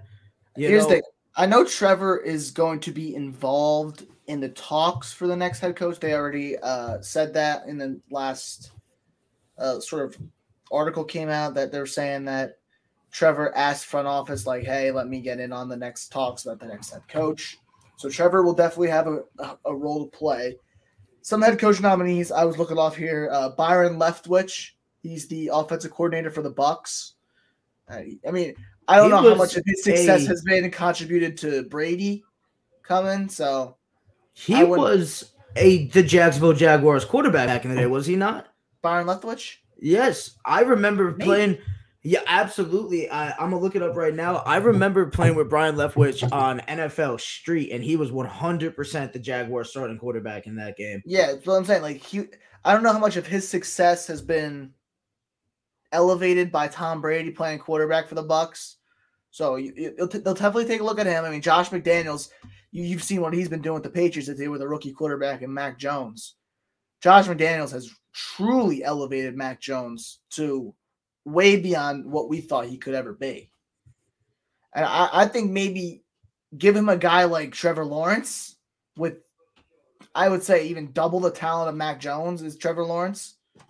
I'm not sold on Mac Jones yet, but we'll get to that in a second. Okay, but Josh McDaniels is making Mac Jones look incredible. For sure, I can see a guy like that. Give him a guy like Trevor Lawrence as a head coach. I think that might be the hire the Jaguars could look for. I mean, go ahead, my man. Yeah, I was gonna say, like, my opinion was, I mean, instead of bringing someone outside the team, I would say look for someone internal, because you're gonna waste all that time with an outside coach not knowing the playbook, not knowing the schemes. I would say find someone. What playbook? What playbook? They ain't got a playbook. The playbook is garbage. They got no talent on that team. Their playbook's garbage. They eliminated their best playmaker in James Robinson this whole year. Dude, which I never understood why. They drafted Travis Etienne in the first round when they had arguably a top 5 back last year in James Robinson. Dude, made 0 sense. They make questionable decisions down in Jacksonville. Even before Urban Meyer. Don't sit there and tell me that Urban Meyer is the only reason why Jacksonville's making questionable decisions. They've been making questionable decisions. Blaine Gabbert. Blake Bortles. They've even look. They blew up that defense. They had one of the greatest defense in the NFL, and they said, "Screw it, goodbye. We're gone. It's not going anywhere. It's not working." All they needed to do, in my opinion, back when they had Bortles, they were a quarterback away from the Super Bowl, my man. If you just had if you even just had Kirk Cousins in Jacksonville, they might have been in the Super Bowl, man. That's how bad Bortles was, and that team was that good. But they blew everything up. They didn't want to get anybody. They said, "Oh no, Bortles is our guy." Like, how do you not see that he's the only problem that you got going right now? I see Kellen Moore's in the discussion, offense coordinator for the Dallas Cowboys. I think he's too young. I don't think he's as accomplished as some of the other guys, so I don't see him going. But he is a name out there. But we'll see what happens. Yeah, you want a young guy. You don't want guys who have. I mean, I get you want to have some head coaching experience, but then again, look at the McVays, look at the Shanahans, look at the LaFleurs. The guys that have had no head coaching experiences have the guys that have usually had the most success lately. And now look at a guy like Zach Taylor, who has just started sort of emerging now as the Cincinnati Bengals head coach after a few years of struggles. I mean, you got young head coaches now in the league that are starting to really shape how the league's being formed, and they're innovating the game. I think now a lot of these older head coaches like Pete Carroll and I'm trying to think another a really old head coach that's not really succeeding at the moment. But I'll use Pete Carroll as an example. He's sort of losing his touch right now. Sort of? Yeah, he's lost his touch. What am I saying? He's looking at the game at the wrong angle now, that many of these young coaches are just picking apart. Look at his division. You have, from the Cardinals, you have Cliff Kingsbury as your coach. 49ers, Kyle Shanahan. Rams, Sean McVay. And then the Seahawks, Pete Carroll. Listen, Pete Carroll used to be the man. I think where Pete Carroll started going downhill, you saw the reports of basically everybody from the Legion of Best with him because he treats us like we're second-hand players. That he just protects Russell Wilson. The guy's always made questionable calls. Marshawn Lynch at the 1-yard line. I don't care what anybody says. Even if that catch was completed, it is still, to me, the worst call in Super Bowl history. Marshawn, we'll get to that another day. But I get what you're saying. Some guys are outdated. I think the reason why I wouldn't go with your boy up in New England is just because he's had a head coaching gig. I don't know about that, but anybody that just leaves the machine that is Bill Belichick just doesn't fare too well. So for me, I think I'm going with Bieniemy, Eric Bieniemy from Kansas City. But we'll see what they decide to do. Yeah, Josh McDaniels was a head coach for the Denver Broncos for a few years. I do remember that because I think the one. What year was he left? I think it was the first year after Peyton Manning's last Super Bowl. Yeah, I mean, listen, they haven't done anything since then. Yeah, right? That's when Gary Kubiak retired. Was him and Manning retired, and then that's when I think McDaniels took over. I think I gotta try. I think I gotta give Bieniemy the shot. I think he's the guy in line. Something must be up. I mean, listen, could it be the minority? I hate to bring it up, but could it be the minority thing? No, I don't know because that hasn't hindered any head coaching hires. We have not seen a lot of diversity in the NFL. Like we are just now seeing, you know. It doesn't matter where you like. It doesn't matter where you are in terms of like quarterback. A lot of the times it would just be like your traditional. We all have a stereotype when you think of an NFL quarterback, and that's gone away over the last couple of years. Yeah, we have stereotypes. We have stereotypes when it comes to running backs in the NFL, and CMC's broken all those stereotypes.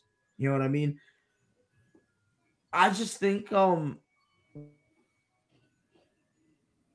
we're going to start seeing some more diversity. I think Bieniemy is going to get this next shot. I don't know if that's what's been hindering him, but it's something that you got to consider. I hate to be that guy and get into it, but I can't think of anything else. I mean, what else could it really be? I mean, I agree. I think more minority and more, would be a good fit. Who is that coach on the Texans? Culley, is he black? I'm not sure who he is. Yeah. Culley's black. Robert Saleh, he's like in – I don't want to – he's Muslim. I don't want to get it wrong. We're slowly seeing a diversity switch. But like I don't really have a list right now for Jaguars. Like, well, I feel like the coach that Matt was talking about. I don't want to blow his name up. But I feel like he's the right fit. I mean, y'all are not. He's kind of like old. I'm not sure how old he is. But he still has like but like it had the point though. Like there's some there has to be a reason why he hadn't got a call as a head coach. I mean, I'm not saying he's a bad coach or whatever, but maybe there's something behind the scenes that we don't know about him. But I mean, I really don't have a real. I gotta do my research on the coaches, but I mean, we'll see what they do, man. And same as the Lions, man, like they're 2-17, but like they need to blow it up too. Like they need to sell the team, whoever owns it. They need to. They beat the Vikings and crossed the Cardinals last week. Doesn't matter, bro. How did Kyler lose that game, man? Come on. They've wasted. Just Detroit as an organization. I don't know if they owned it back. Did they own it back in the day with Sanders? Have they been around for I think the Fords have owned it for a long time. Okay, if they were back in the day with Sanders, then congratulations in Megatron and Barry Sanders. The team has not been good. They're historically the fact they've overtaken the Browns as the worst team. What's up? You forgot Matt Stafford. Yes, Matt Stafford. My bad. You've wasted two generational, one really, really, really good talent. I don't know if Matt Stafford's generational. I don't know if I can make that claim. I mean, given what he's had right now at the Rams when he was in his prime. it'd be done. He was listen, he's been putting up numbers, he's been quality, but they've legitimately have overtaken the Browns as the worst run organization in the NFL. You know, it's been between the Jets, the Browns, and the Detroit Lions for a long time. At least the Jets were in the AFC Championship a couple years back with Mark Sanchez. And Colts until John they were at Manning for a while. No, I'm talking about like post. What you talking about? Post Manning. I mean, post Manning they had Andrew Luck. Yeah, but like I wouldn't say they were as worse as the Jets and Lions and the Browns. Yeah, I wouldn't say that. You know, I would say you're historically. And they had Andrew Luck too. Andrew Luck was phenomenal. Yeah, you know, so it's between the Jets. I mean, probably Washington too. Forgot about Washington. Dan Snyder, really? Come on. But Snyder has not. At least Dan Snyder has won some games. I'll give him that. Well, they've won in spite of Dan Snyder. Yeah, that's what I'm saying. You know, that's what I'm trying to say. Like, just in terms of how the organization is run strictly as like on the field. Okay. Because as a whole, yeah, Dan Snyder's down there in the bunch with one of the worst owners the NFL has ever seen, ever. But in terms of, like, as we said, Dan Snyder has had some success with the Washington football team over the years, whereas the Detroit Lions have just been a joke. The New York Jets have, you know, coming back down off the Mark Sanchez high, and I don't even know where they're gonna go, but it's just weird, man. I don't even know what the hell they could do. I gotta be honest, fellas. I lost where the hell we're at because we just bounced around with the Detroit. I don't know what Detroit could do, you know, except blow it up, blow the whole thing up. And there's a couple of organizations that I think just need to blow it up. All right, so one last thing for tonight. Just want to bring it up to you. Last NFL story. The Pro Bowl rosters got released last night. What did you like about it? What did you hate about it? I'll start with you, Jay, since you're the star of our show. Yeah, man. So let me pull up the Pro Bowl list. Who made it so I can get the. While you're going with that, yeah, I'm gonna give you some. Is it wrong of me to say that Derrick Henry should have been on the list even though he's injured? He should have got the nod. I think they should definitely have like an IR spot on the team. Dude, there's getting like an honorary spot. You know, like how many times have another guy's gotten a Pro Bowl selection because somebody A got hurt right before the Pro Bowl, or B, like you have guys that are going to be playing in the Super Bowl. Eckler should have gotten in over Nick Chubb, even regardless of Derrick Henry not getting in. I think Chubb's been killing it. Eckler, not really. Chubb's been very mediocre this year. Eckler's been doing more than Chubb this year in terms of being an all-purpose back. Listen, in terms of an all-purpose, I think Cordarrelle Patterson. Yeah, he should have gotten it. I mean, they put in James Conner. One of the biggest snubs for me. Even though he is hindered. What's up? I said James Conner.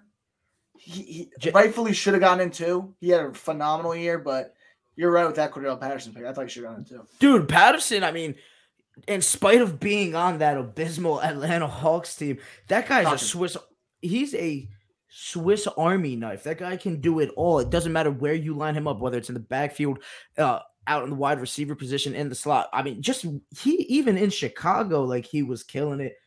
And for me, that's probably my biggest one. I mean, this should be a fun game. I mean, you got Herbert, Mahomes, and Lamar as the QBs. You got Jonathan Taylor, Nick Chubb, Joe Mixon. I don't know about Joe. What you mean you don't know about Joe? Joe Mixon's been top 3 back this year. Yeah. I think Joe's number 2 behind Jonathan Taylor outside of Henry. I mean, I'm surprised Najee Harris didn't get picked. Yeah, that's a good one. Eckler and what's his name? Najee Harris. Definitely were interchangeable for Nick Chubb. I personally just don't think Nick Chubb should have gotten in this year. I love Nick Chubb. He's probably one of the only Cleveland Browns I like. as a Ravens fan. But I really thought Austin Eckler or Najee Harris should have got the nod over him. Yeah, I do agree with the wide receivers. Got Tyreek Hill, Jamar Chase, Stephon Diggs, and Keenan Allen. All right, Mark Andrews, Travis Kelce. Jamar Chase sort of fell off after the first half of the season. He was on pace for like a record-breaking rookie year, but second half of the year he sort of dropped off a little bit. But I think it was rightfully earned. Good for Jamar Chase. Yeah, I mean overall, I like the rosters. I think they. I've seen some snubs that that they missed out on. But I am proud of Max Crosby coming from being a drug addict, and him from where he was to now, and he made a big step. On the AFC side. TJ Watt, Joey Bosa. Yeah, I'm not mad at the list at all. Special teams, obviously. I don't see Tucker though. Where's Tucker? Tucker made it. Oh shit. Okay. Well, he's a place kicker. I don't know what that means, but that just means he's a kicker. Okay. I'm like, I got scared. I'm like, well, hold on. Yeah, we're talking about what's up, place kicker? I go, that just means he's a kicker. Shit. But no, I'm not mad at that list at all, man. Hold on 1 second. I just need to see one thing. Was Dak in? I don't. Is that what you're looking for? No, I know Dak doesn't deserve to be in. I'm gonna tell you right now. I don't think Lamar should have been in. No, I'm with you on that. Sorry, Jay. I know you're a ride or die Lamar guy, but I think it should have either been Joe Burrow or Josh Allen over Lamar Jackson. Herbert and Mahomes. Even Mahomes. I don't even know about Mahomes. Mahomes had he stepped it up. But like, do you excuse that whole first 10 games? You know who I'm a little mad about that didn't make it? I'm a little mad CD wasn't on that list. CeeDee Lamb. I love CeeDee Lamb. Yeah, I'm a little mad CD didn't make that list. Obviously you got some good arguments. I mean, Chris Godwin didn't make the list. But now he's not even gonna play, so it doesn't matter. I mean, but that's the thing, yo. Like prior, do these guys deserve not to be list if they injured? One running back, Leonard Fournette. Dude, Fournette's been top 5. Yeah, where was he on that NFC running backs? They put Cook in, right? Yep. That's ridiculous. Dalvin Cook has not been that good this year. Not Leonard over Fournette. Fournette's been way better. Yeah, I think Fournette's probably the biggest snub. That's a good one. I think the reason why Fournette got snubbed is because we forget about him because there's just so much firepower on that team. Mm-hmm. And Dalvin Cook is really not. He hasn't done much this year. Yeah, he was hurt for a little bit. I mean, he had that one explosive game against Pittsburgh, but other than that, I mean, yeah. For me, Derrick Henry got to get a nod. I don't care that he's injured. Dude, what do you? If the guy was out, what was it, 3 weeks and was still number 2 in rushing in the NFL? Yeah, like, come on, dude. Like, give the guy his flowers. No one will ever do that again. I want to preface that there will never be another running back that will go 3 weeks in the middle of the season not playing a game and still be the rushing leader. That will never happen again. So give King Henry his flowers, man. That's the biggest snub for me. But fellas, I mean, I'll say this the last thing before we end. I'll say, speaking of the Bucks, hold on, I got 2 things we gotta get to real quick. Okay, well, after this, disappoint. Like speaking of the Bucks, like some key injuries. Godwin out, and Mike Evans has a hamstring. So with the AB story about the whole vet whatever, but now he turned into like a much needed wide receiver, So do you think Tom Brady and then do they have enough firepower without without Fournette? You mean Godwin? Yeah, Godwin. Is Fournette out? Is Fournette out? Yeah, Fournette's out. Yeah, Fournette's on the IR. Godwin's out for the year. And then Mike Evans. Fournette should be coming back before playoffs, though. But Godwin's done. Godwin's done for the year. Fournette should be back before playoffs. And then Mike Evans, he's like day to day. He's week to week. Yeah, he'll be back before playoffs. But I mean, do you think that a lot of sports analysts are saying that It's Tom Brady. Come on. AB has as long as Tom Brady has Antonio Brown and Robert Gronkowski on the field, I will never bet against the man because those have become his safety blankets. The man has a team with Mike Evans and Chris Godwin, and Antonio Brown and Rob Gronkowski are his favorite targets. So it's granted Godwin is a big piece of the offense, but he's not one of his favorite guys. He's just one of their best talents. You cannot bet against him. It doesn't even matter for me. The Bucs, as long as their defense holds up, they'll be fine, man. Yeah, facts. Perfectly said there, Maz. All right, Maz, what did you want to say? Moving forward, hearings real quick. First and foremost, they're talking about awards in the NFL, right? Offensive Rookie of the Year, Defensive Rookie of the Year, Defensive Player of the Year, MVP. I want to speed around this real quick because we are going to start wrapping up, and I do have one last thing I want to get to. I'm seeing they're talking about TJ Watt for Defensive Player of the Year, and I'm calling bullshit right now. If you think it's anybody but Micah Parsons, you are bugging. Get out of here. The kid is a monster. I was thinking either him or Trayvon Diggs, man. Trayvon's been getting. Listen, Trayvon. And he was there. He gives up yards. He's been giving up yards. He was there. He's still there. You got to consider. Man had like 8-9 picks, man. He does give up. He's got 10 picks, or 10 double digits, 10 interceptions. Shout out Diggs, but Diggs does get burned at. Yeah, true. Times, but he does come up with a lot of turnover. Boy, Angelo said it best. He is going to be looking. He's just building upon it, man. He's going to be locked down in a couple of years. He's already one of the best corners in the NFL. He will be the best corner in the NFL in a couple of years once he just tunes all the mechanics. The kid is interception city. That is turnover city on that side. But Micah Parsons, what he's doing, it is just amazing. The kid's speed, his instincts, the athleticism. I mean, he's just insane right now. And I'm pretty sure he's still the sack leader in the NFL. Correct me if I'm wrong. He's 12? Let's see. Going to it. Boom, boom, boom. Defensive lead. I don't want that. Okay. TJ Watt is leading sacks, which is probably why they're going. Wait, was that last year's?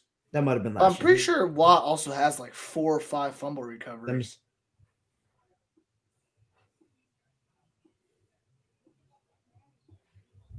What was that?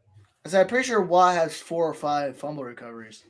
Yeah, he's got to be up there. But, I mean, listen, the Cowboys are winning games because of their defense, and their defense is – their best player on that defense is undoubtedly Micah Parsons right now. So, for me, I think he should be Defensive Player of the Year. You cannot tell me that kid isn't up there. But, yeah, it's probably going to end up being TJ Watt. And I'm pretty heartbroken by that. All right. Let's do speed round like you were saying. Mm-hmm. So, Offensive Player of the Year, AFC. Hold on, I gotta look up. Get my list out real quick. Cooper Kupp. Yeah. Who else? Or Jonathan Taylor. It's one of those two. It's either Cooper Kupp or Jonathan Taylor. I'm gonna have to go with Jonathan Taylor.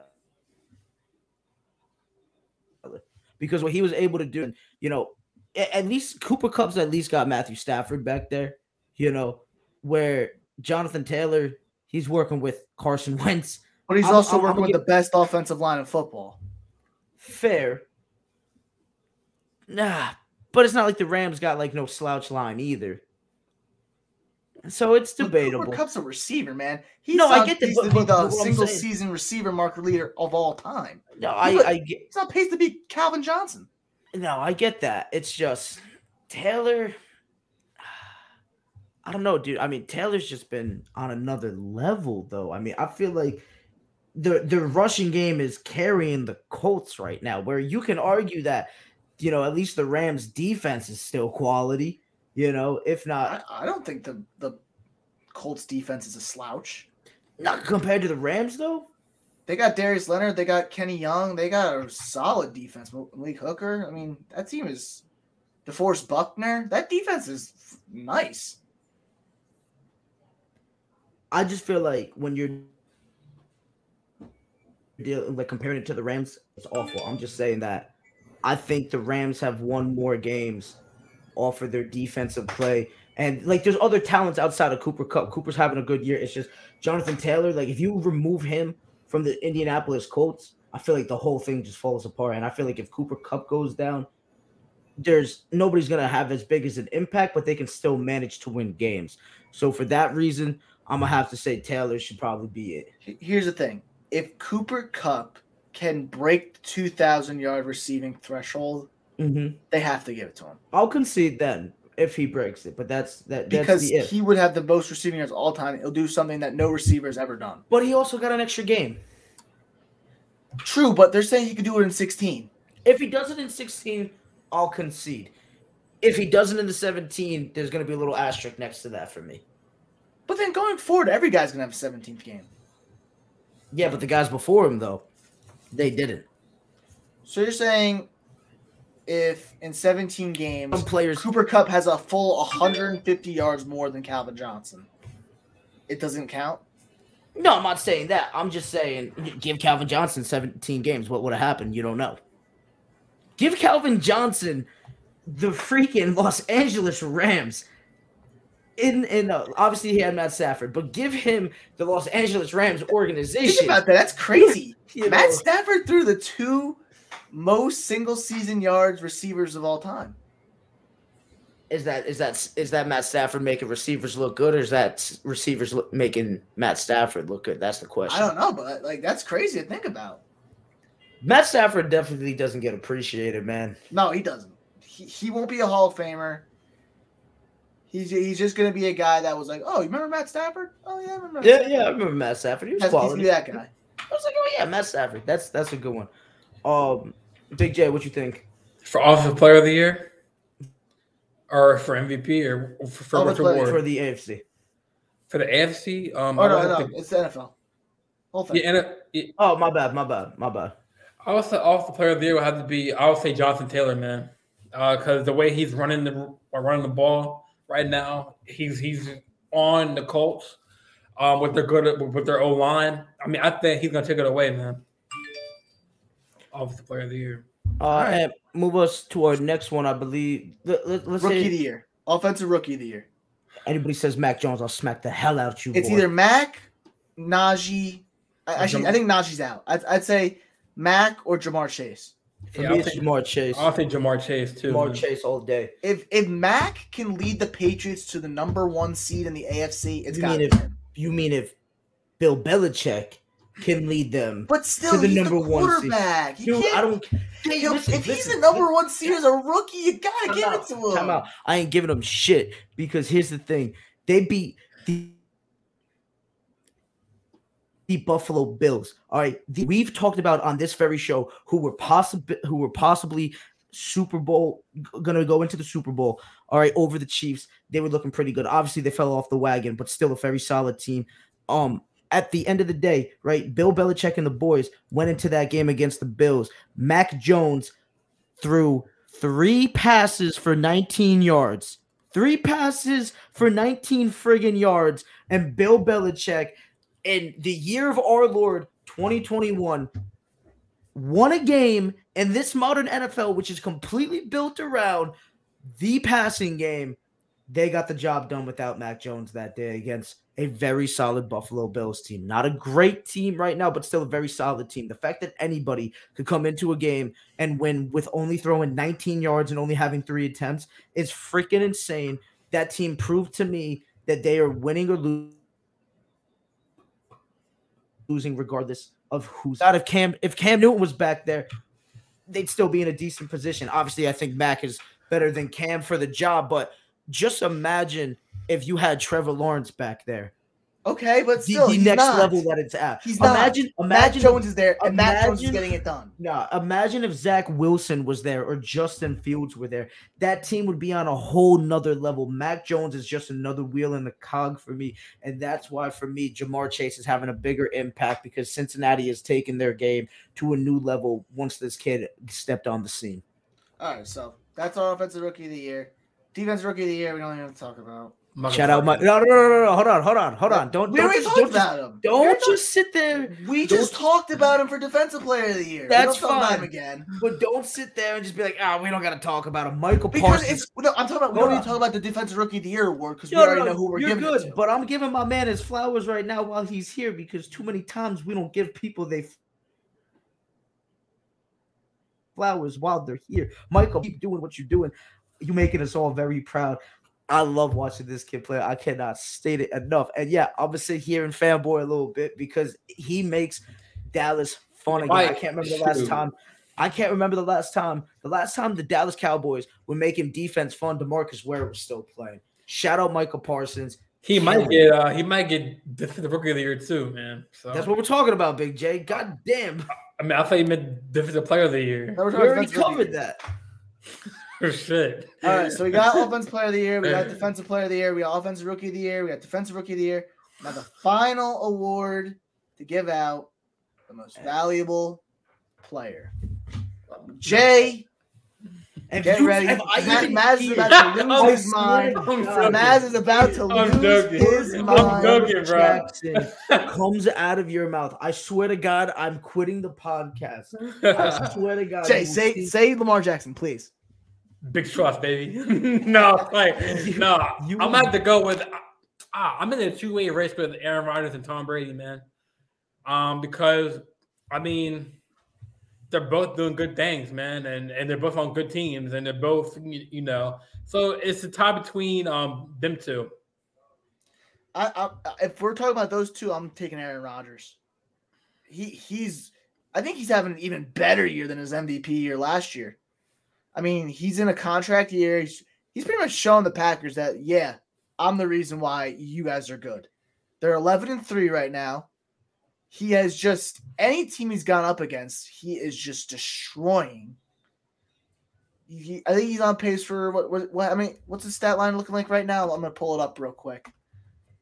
Aaron Rodgers stat line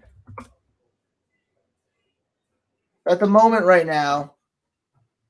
For the season, Aaron Rodgers. He's at 30 interceptions. I'm sorry, 30 and 4 interceptions, dog. Yeah, 30 touchdowns, 4 interceptions. Ridiculous. He's just been absolutely phenomenal. He's having a better year than last year where he won the MVP.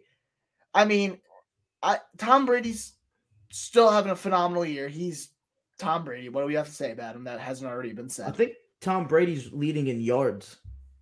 Yes, okay, but by how much? Not even that much. Yo, listen, here's the thing. It's not even close right now. For me, it's Aaron Rodgers, and I'm telling you just straight up, I'm normally not a numbers guy, but there's a clear discrepancy. Tom Brady has 36 touchdowns, 11 interceptions with an average rating of 100.4, and he's got more weapons to work with throughout the year than Aaron Rodgers had. Aaron Rodgers had sitting at 30 touchdowns, 4 interceptions with an average rating of 110 while working with less on that offense. It should be Aaron Rodgers. I think that for me. Yeah, some guys that I think have been snubbed from this list: Josh Allen, Justin Herbert, and Jonathan Taylor definitely should have an honorable mention in this because we've definitely only talked about those two. So shout out Josh Allen, Justin Herbert, and Jonathan Taylor. Yeah, I think I agree completely with you, fellas. Our last segment here for this Christmas episode. I'm feeling a little festive. Usually this is the season of giving. Well, I want y'all to give your takes on your sports wish list for this year moving forward. Name some things that you want out of sports this year, whether it's somebody being on a roster, a team making a move or a trade. Can I say about a guy who I don't want to be on a roster? I'll smack the hell out you. That's who I'm thinking. You are bugging, bro. No, Carlos. You already know what it do. That's my knowing. Listen. And give us. You know what? No. Screw you right now.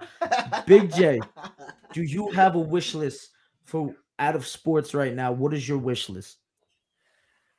No matter how crazy it is, what do you want out of this year? I want the Lakers to at least make it. My wish list. I want the Lakers to at least get to like the top 5 in the West, man. Top 5. Doable. I mean, I want them to, kind of make some improvements to the roster. Cause I'm tired of seeing them on national TV getting embarrassed. I feel bad for LeBron. He was on a meme the other day for smoking a cigar. Kenny the Jet Smith was on his ass because he was like, "Oh, they're 500, but he's smoking a cigar like he's winning more games." But listen, I feel bad for the man. He's doing his thing. This one wish is just to get their shit together. We'll come back with some more wishes and give us a wish right now. We're just gonna keep bouncing around. Everybody give a wish until we out of them. And give us a wish. All right. A wish for me. Number 1 wish. Wow, this is difficult when you're on the spot like this. I'm putting you on the spot right now. Yeah, you want right? Something. Say it. I want the Ravens to run the gauntlet, win this goddamn Super Bowl. Okay, that's a big one, but that's the wish list. That's the wish list. It's a wish, right? I can't ask for I respect it. I mean, we got that's the wish list. Cincinnati this Sunday, which is probably our biggest game of the season. This is a must-win. Winner of this game takes the sole spot in number 1, the AFC North. Then next week we're home against the LA Rams, and then home against Pittsburgh to round out the season. I mean, I definitely think we can beat Cincinnati, and I think we can beat Pittsburgh. It's just that Rams game I'm scared of. I feel you on that one. My number 1 wish y'all never gonna see coming because we didn't even talk about it. We do not cover these topics on this podcast. The World Cup's coming up. The play-ins for the World Cup are coming up. Portugal needs to make them play-ins. I don't want Ronaldo. I want Ronaldo at the World Cup more than anything. I want to see the GOAT win a championship. I want to see him win a World Cup. My bad, a championship. I want to see, but I don't know if that's gonna happen. But my realistic wish is for just ain't gonna be the same without him at it. Big J, give us your second thing. We're gonna go 5 things for everybody. Your top 5. Actually, what you want? I'm sorry, I got one more. I remember remember that one segment you were gonna do about the Christmas tree, about what one gift we want out of the tree. Remember that? We'll end it off after that. Okay. We're talking about he wants to talk about the what he wants for Christmas. Out of one gift, what is one gift y'all want? While we're doing this round table right now, think about your answers. One gift under the Christmas tree that's on your list that you want under the tree on Christmas Day. Think about your answers, and then we'll get around to the. We'll get to that. Big J, give us your sport wish list. So my second sports list is or my sports wish is to have Jake Paul fight a real freaking fighter, man. Okay. Like, not a UFC fighter. Have Jake Paul fight like Gervonta Davis or Terrence Crawford or like someone who like is slinging it right now. So I'm tired of Jake Paul fighting. Die, dude. If Jake Paul fought, like Jake Paul's fighting, I mean, I understand he's supposed to fight that dude. If he fights Masvidal, he's going lights out. I'm telling you right now, Masvidal is. Here's the thing, Tyron Woodley. I respect the fight game. I love the UFC. It's a different sport. You cannot talk about UFC the same way that you talk about other sports because the fan base, even though I'm part of that fan base, they're very protective of their sport. And it's very respect based, and you can't give takes like that. But let's be honest right now. Tyron Woodley was a world champion in the UFC, but he was a world champion because of his wrestling. The man is a wrestler. He was NCAA wrestler. I think he was pretty successful. I'm pretty sure he was All-American down in Missouri. I could be wrong on that, not positive. But his entire fighting game was based on wrestling. The man's not. He did not have a great stand-up game. Especially once he got knocked out, completely confidence, not the same. Masvidal just creates violence, dude. All right. The guy's stand-up is crazy, and it's not even as good as a professional boxer. I think if he gets in the ring with a Masvidal, this kid's going out. But I'm with you on that, Big J. I want to see him go against somebody that actually has a fight. Exactly. Man. Has a stand-up game if we're doing boxing here. I mean, for what he's done for like the YouTube standpoint and getting the fans, I respect that. But you can't be just going around just like mocking everyone when you haven't even look. He's fought. I think Chaos. He fought Nate Robinson. He's the best ball player. Come on now. Like Woodley was he supposed to fight Tom Fury? I think, but he got. Who's the fat guy that he fought back in like April? I don't even know. He was a UFC fighter that hadn't fought in like years. Oh, Ben Askren. Ben Askren's another guy. Ben Askren got knocked. Yeah, Ben Askren got knocked out by Masvidal in 5 seconds. Come on, that ain't no fight. Yo, but that's the thing, right? But Ben Askren's another wrestler. This guy's not a boxer. No stand-up game on like. Jake Paul came with he was like, "I'll give you $5 million plus pay-per-view," but Marvel came out with $20 million pay-per-view. So, I mean, dude, I think it. Let's see if it happens. I would love to see that. That's a good one, Big J. And hit us with another one. All right, another take. I just want to see how good this Golden State Warriors team can get. They are by far one of the most intriguing teams that we've seen in the last, I'd say, 3 years. Because they are a team that I wouldn't say they even rebuilt after that one season. They just retooled. Yeah. Like, they didn't even have a stretch where they were bad. Like, after last year, we were just saying, let's write off those Warriors. Curry doesn't have it anymore. I mean, he's got it, but he doesn't have, like, a supporting cast, so he can't do anything without a supporting cast. And they was like, all right, give him a supporting cast. And now he's back. So I think I just want to see how far that Warriors team can go with what they got right now. For sure. I think that leads me to my second one. I want to see a healthy Klay Thompson more than anything. It's been a long time. I'm a big fan of Klay. He's the poster of 3 and D. To piggyback off you by far, I just want to see Klay come back healthy and just dominate listen, I'm a Lakers fan first and foremost, but I'm rooting Klay. I want to see him come back to that level. That's my number 2. Big J, give us your 3. My 3, me being a UFC fan, I want to see Connor come back, man. Connor come back. I see he's in the gym getting buffer, man. He's getting, but I wanted after that horrific like leg injury against Dustin Poirier. I want him to have a healthy comeback, and he talking about game changers. Being by UFC before he was in the UFC, like the UFC was popular, but it wasn't as popular as after he came into the company, So he's done a lot. I mean, I know he's had some antics here and there, like with the Khabib, with the whole bus thing, whatever, which was actually not WWE. That was actually serious. They had a really serious feud going on. And I feel like Khabib is scared to fight him. That's why he retired. But that's another segment. You think Khabib is afraid to fight McGregor? He kicked his ass. Dude, he ragdolled him. I'm a Conor fan over Khabib. Khabib Nurmagomedov gained my respect the second he kicked the shit out of Conor, hopped the fence to get at Conor's crew with no backup in sight because they were on the other side of the octagon. Khabib is not afraid of anybody. I just think that, bro. I mean, Conor was like, "Yo, come back and fight me," and it could be like, "Come back and fight what?" There's no point to do it, so he can ragdoll you again, Conor. I don't. He can't even get in there with freaking Poirier. Poirier would get pieced up by Khabib, dude.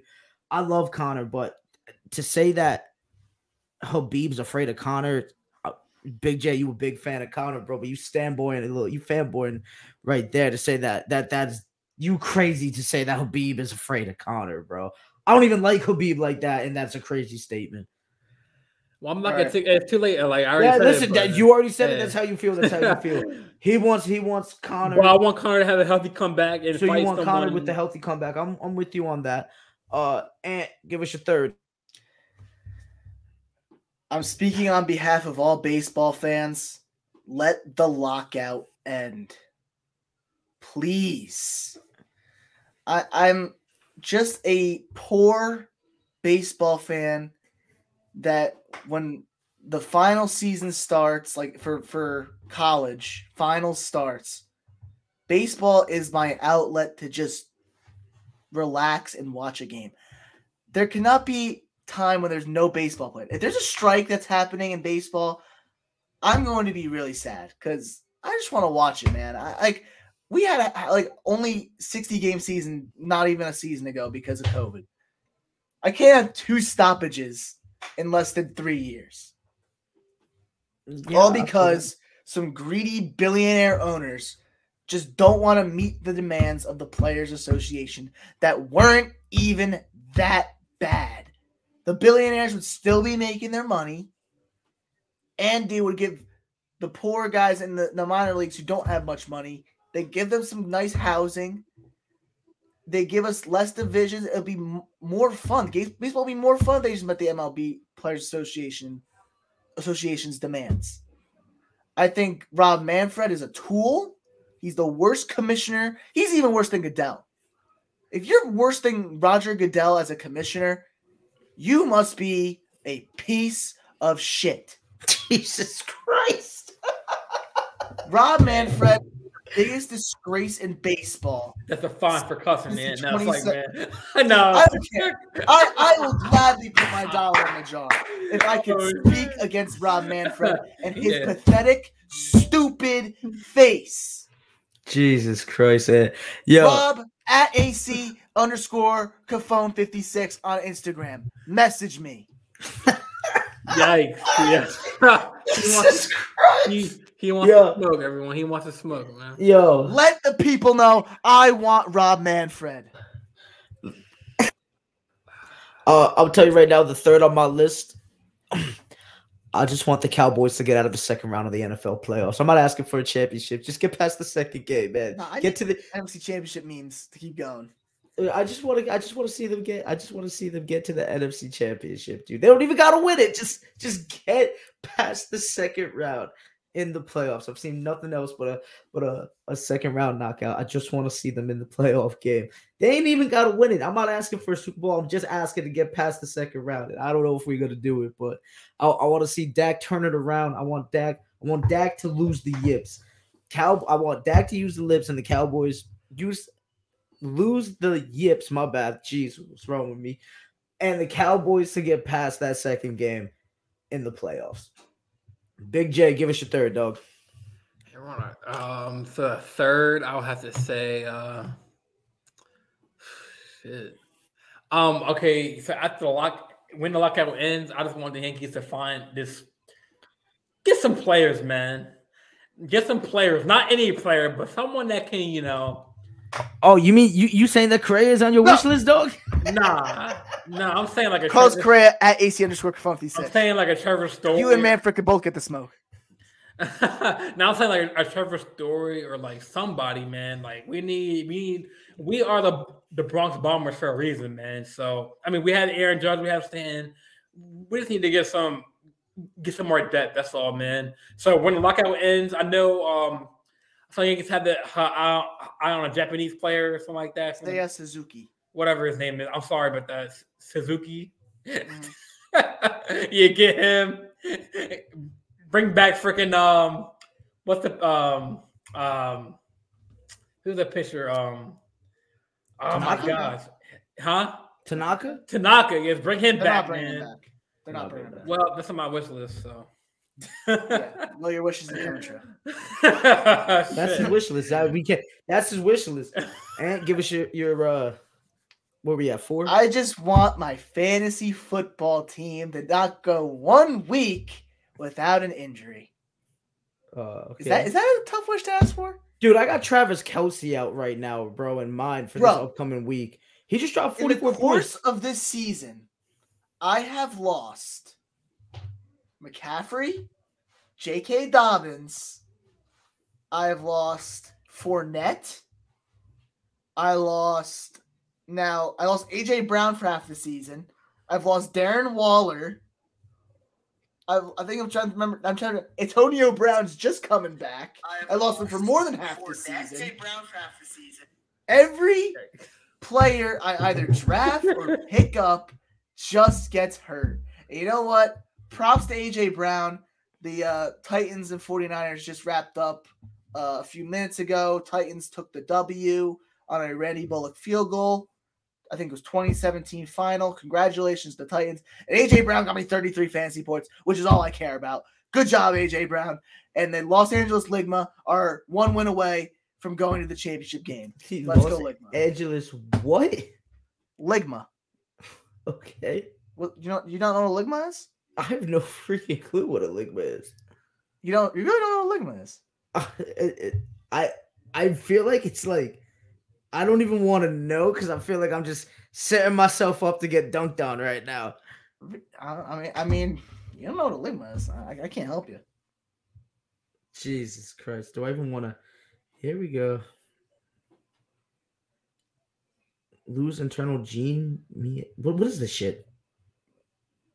What is this? What is Ligma? Just explain it. Ligma ball. I knew it. Merry Christmas, everybody. I was thinking, but I was like, yeah, that's Merry Christmas. What everybody. I was thinking it meant, but that's what I was thinking it meant. I was not near confident. And have a happy New Year. Yeah, I hate you so much, dude. I knew it was coming too. That's literally what I thought it stood for, but I just wasn't positive, and I just needed to be confirmed. Awesome. Moving forward, I'm actually with my Klay Thompson one. I'm gonna add 2 players to it because it's just like NBA players getting their shots basically. Klay Thompson obviously coming back healthy. I want Isaiah Thomas to stay rostered and be playing, be a vital piece in this Lakers team coming off the bench. I want to see Jello Ball get a shot in the NBA already. I think he's got next. I don't know if he's ever going to get there. I just want to see if he can hang. I just want to know already. My 4th wish, I think it's I want to see him make a move, shake things up, make a trade, get somebody else new in there. I'm sick of seeing what we're seeing out of him. For crying out loud, Los Angeles. I spent 30 minutes of you on this damn podcast. Figure it out. I want to see you should be competing for championships. Lakers, make a damn move. I would say the Yankees, but I already know that's going to happen, so I'm not even asking for it. Jay, your 5th wish, final wish. My 5th and final wish is to have I caught a little glimpse of Tiger Woods in the sun playing golf. Sorry, 4th crack, man. Some water in my throat. My bad. So my wish is to have Tiger, maybe compete in a PGA Tour tournament because after that horrific car accident, nobody thought that coming back he won't come back. But this Sunday, or this past Sunday, Saturday or Sunday, him and his son, which Charlie, he looks pretty good, man. With his dad, I just want him to recover. He's still limping on that leg a little bit when he's hitting the putter or when he's hitting the driver. But no one expected him to be like for him to pick up a golf club ever again. So I want him to, maybe he said right now he doesn't want to compete in the tournament right now, but who knows? It's Tiger Woods, so hopefully he will come back and it'll be a story for the ages, man. All right, I like that one. Do I get one more wish? Yeah, that's one. Real quick before you go, can we just please talk about the Lakers are in the 3rd quarter, 6 minutes and 30 seconds. Sorry, 6 minutes 46 seconds left in the game in the 3rd quarter. 81-66 against the damn Spurs. Blow it up already, damn it! Blow it the frig up. Yes. And they're 12 and 13, right? We're garbage. Jesus Christ. And give us your final wish. My final wish is about the Olympics. The Winter Olympics in Beijing are happening in a little bit over a month. And please, United States government, stop messing with it.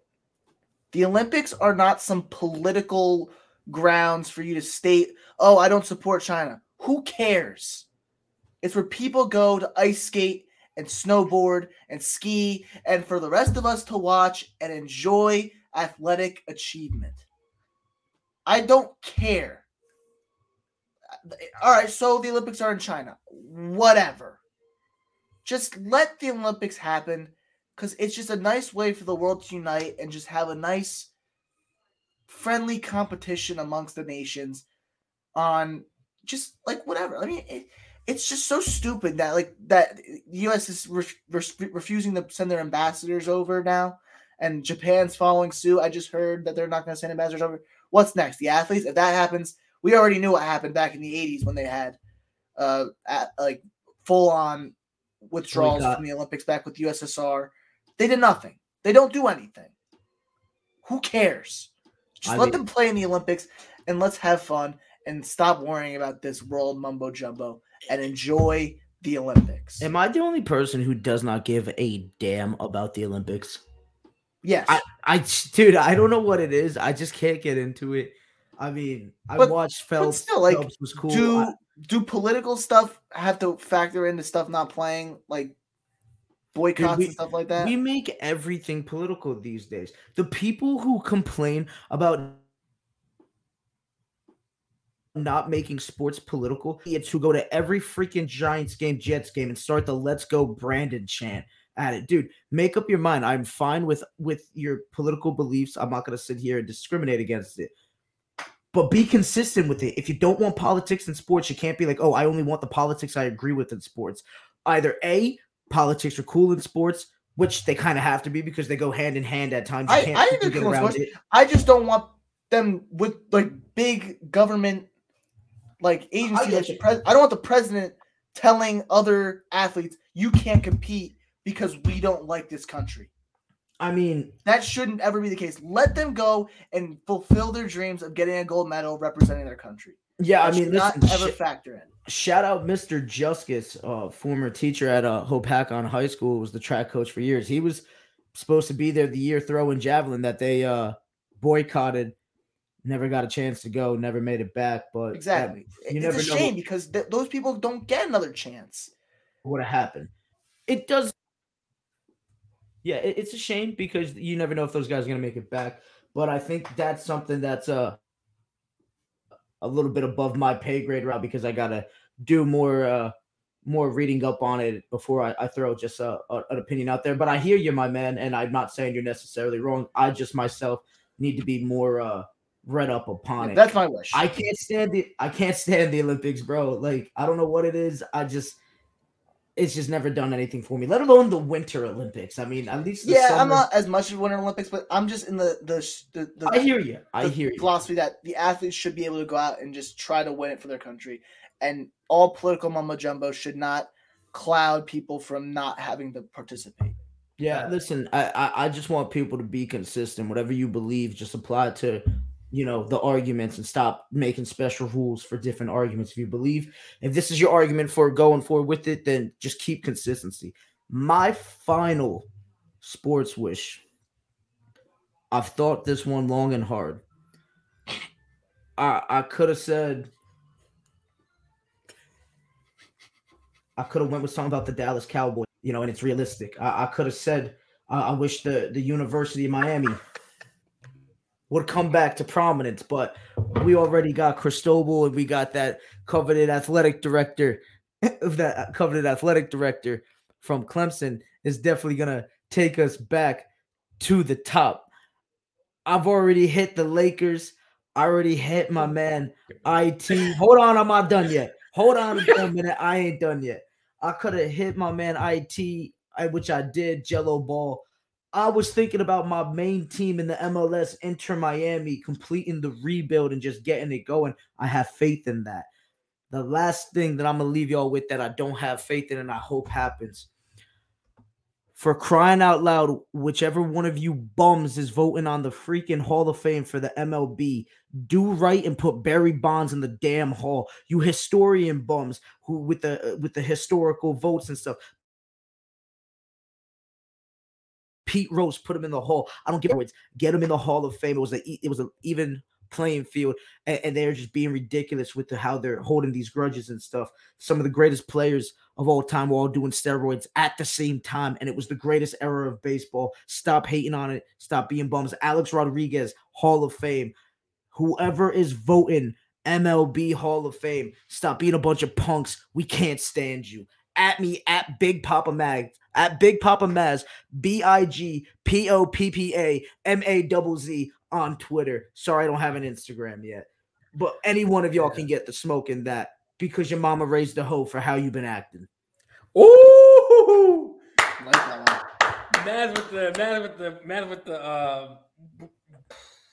With the funny ass freaking take. But anyways, all right, the last segment, which is the Christmas special. My last segment of this podcast episode, we want to go a speed round, very, very quick speed round. We have basically a day away because it's 12/16. So happy Christmas Eve, everyone. So I'm gonna go around the podcast staff, and I'm gonna go ask one question. If you have one gift on your list under the tree, like Matt said, think long and hard about this, man. What is one gift? Pause. Hey, What is one gift y'all want under the tree, man? See, Matt is thinking long and hard already, man. He's scratching his beard already. Like, all right, I'll go first while he thinks. I would say my Xbox X, man. I'm asking for some more podcast equipment for the boys. You know, get everything. I'm asking for a new lighting fixture, a new pop filter for the microphone. Get some better audio going. Okay. I don't even know, fellas, because I'm gonna be honest with you. I didn't ask for nothing this year.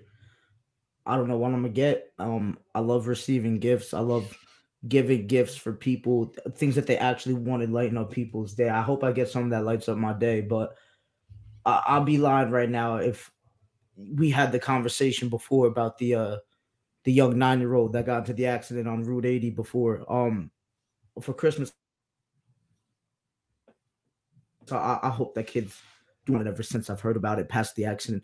I also got some family members got hit with the COVID. I hope them speedy recoveries. I just hope that we can all get back to normal soon and enjoy things with our families. And seriously, the young brother that got airlifted in that accident, I hope that he'll still be here with us moving forward, and his family and him could come back and celebrate Christmas in the coming weeks, as my family will be looking to do once some of my family members get healthy. So for me, that's it. I'm just hoping we all have a good Christmas, because these last couple of years have been pretty hard, and I just want to just get back to normal, man. And I just want everybody to be able to enjoy themselves. Yeah, imagine you said beautiful. You said it perfectly, man. I mean, I agree that we're in some tough times still. I mean, we all thought we were out of the thick of this COVID-19, but actually we're at square one. And normally Christmas is about giving and receiving gifts, to open up presents on Christmas Day, and having dinner. But they're really hardly all about family, love. Because we're on this podcast right now, and there's some people in this world, let alone in this country, that are not going to have their child, not going to have their grandparent here because of the pandemic. So it's important to hold each other, through these tough times. That's why I appreciate you guys for finding me in the sports meeting, because I appreciate y'all. Even though, we have some takes about Lamar Jackson. No, this is a goofy podcast. Yo, at the end of the day, Big J, man. I think I speak for both me and Ant. We just really appreciate you, man, giving us this opportunity, bringing us on here. Shout out Matt Thornton. Yeah, Matt too, man. Yeah, Matt will be here back soon. But if it wasn't for Matt, we wouldn't be here, because we would have never even heard about it. So honestly, just getting the opportunities that lately between this podcast and everything else that we got going on, it's been a great year, and I can't ask for anything much more, to be honest. Right. Facts.